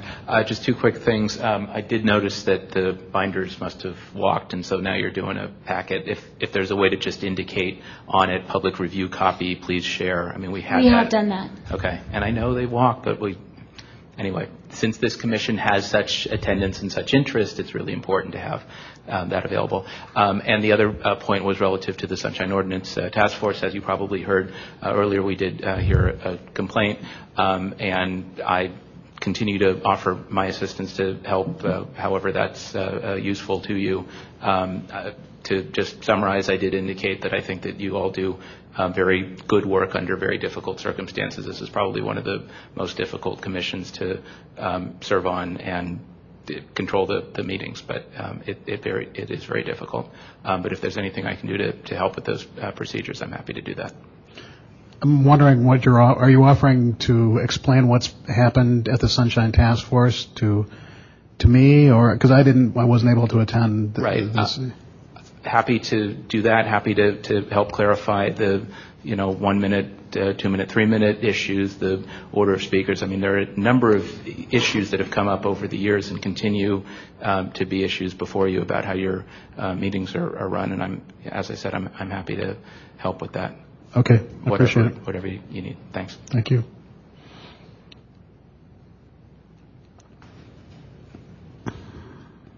I wanted to thank you for the way you handled the Daily Law Amendment item tonight and spent all the time in the due diligence. The people who were removed from the list at the time they were removed, except for Ray Delgado, and that was some kind of egregious mistake, everyone else was given their legal rights and told that they had the right to apply to the Board of Appeals upon their removal. So they've had the opportunity to appeal.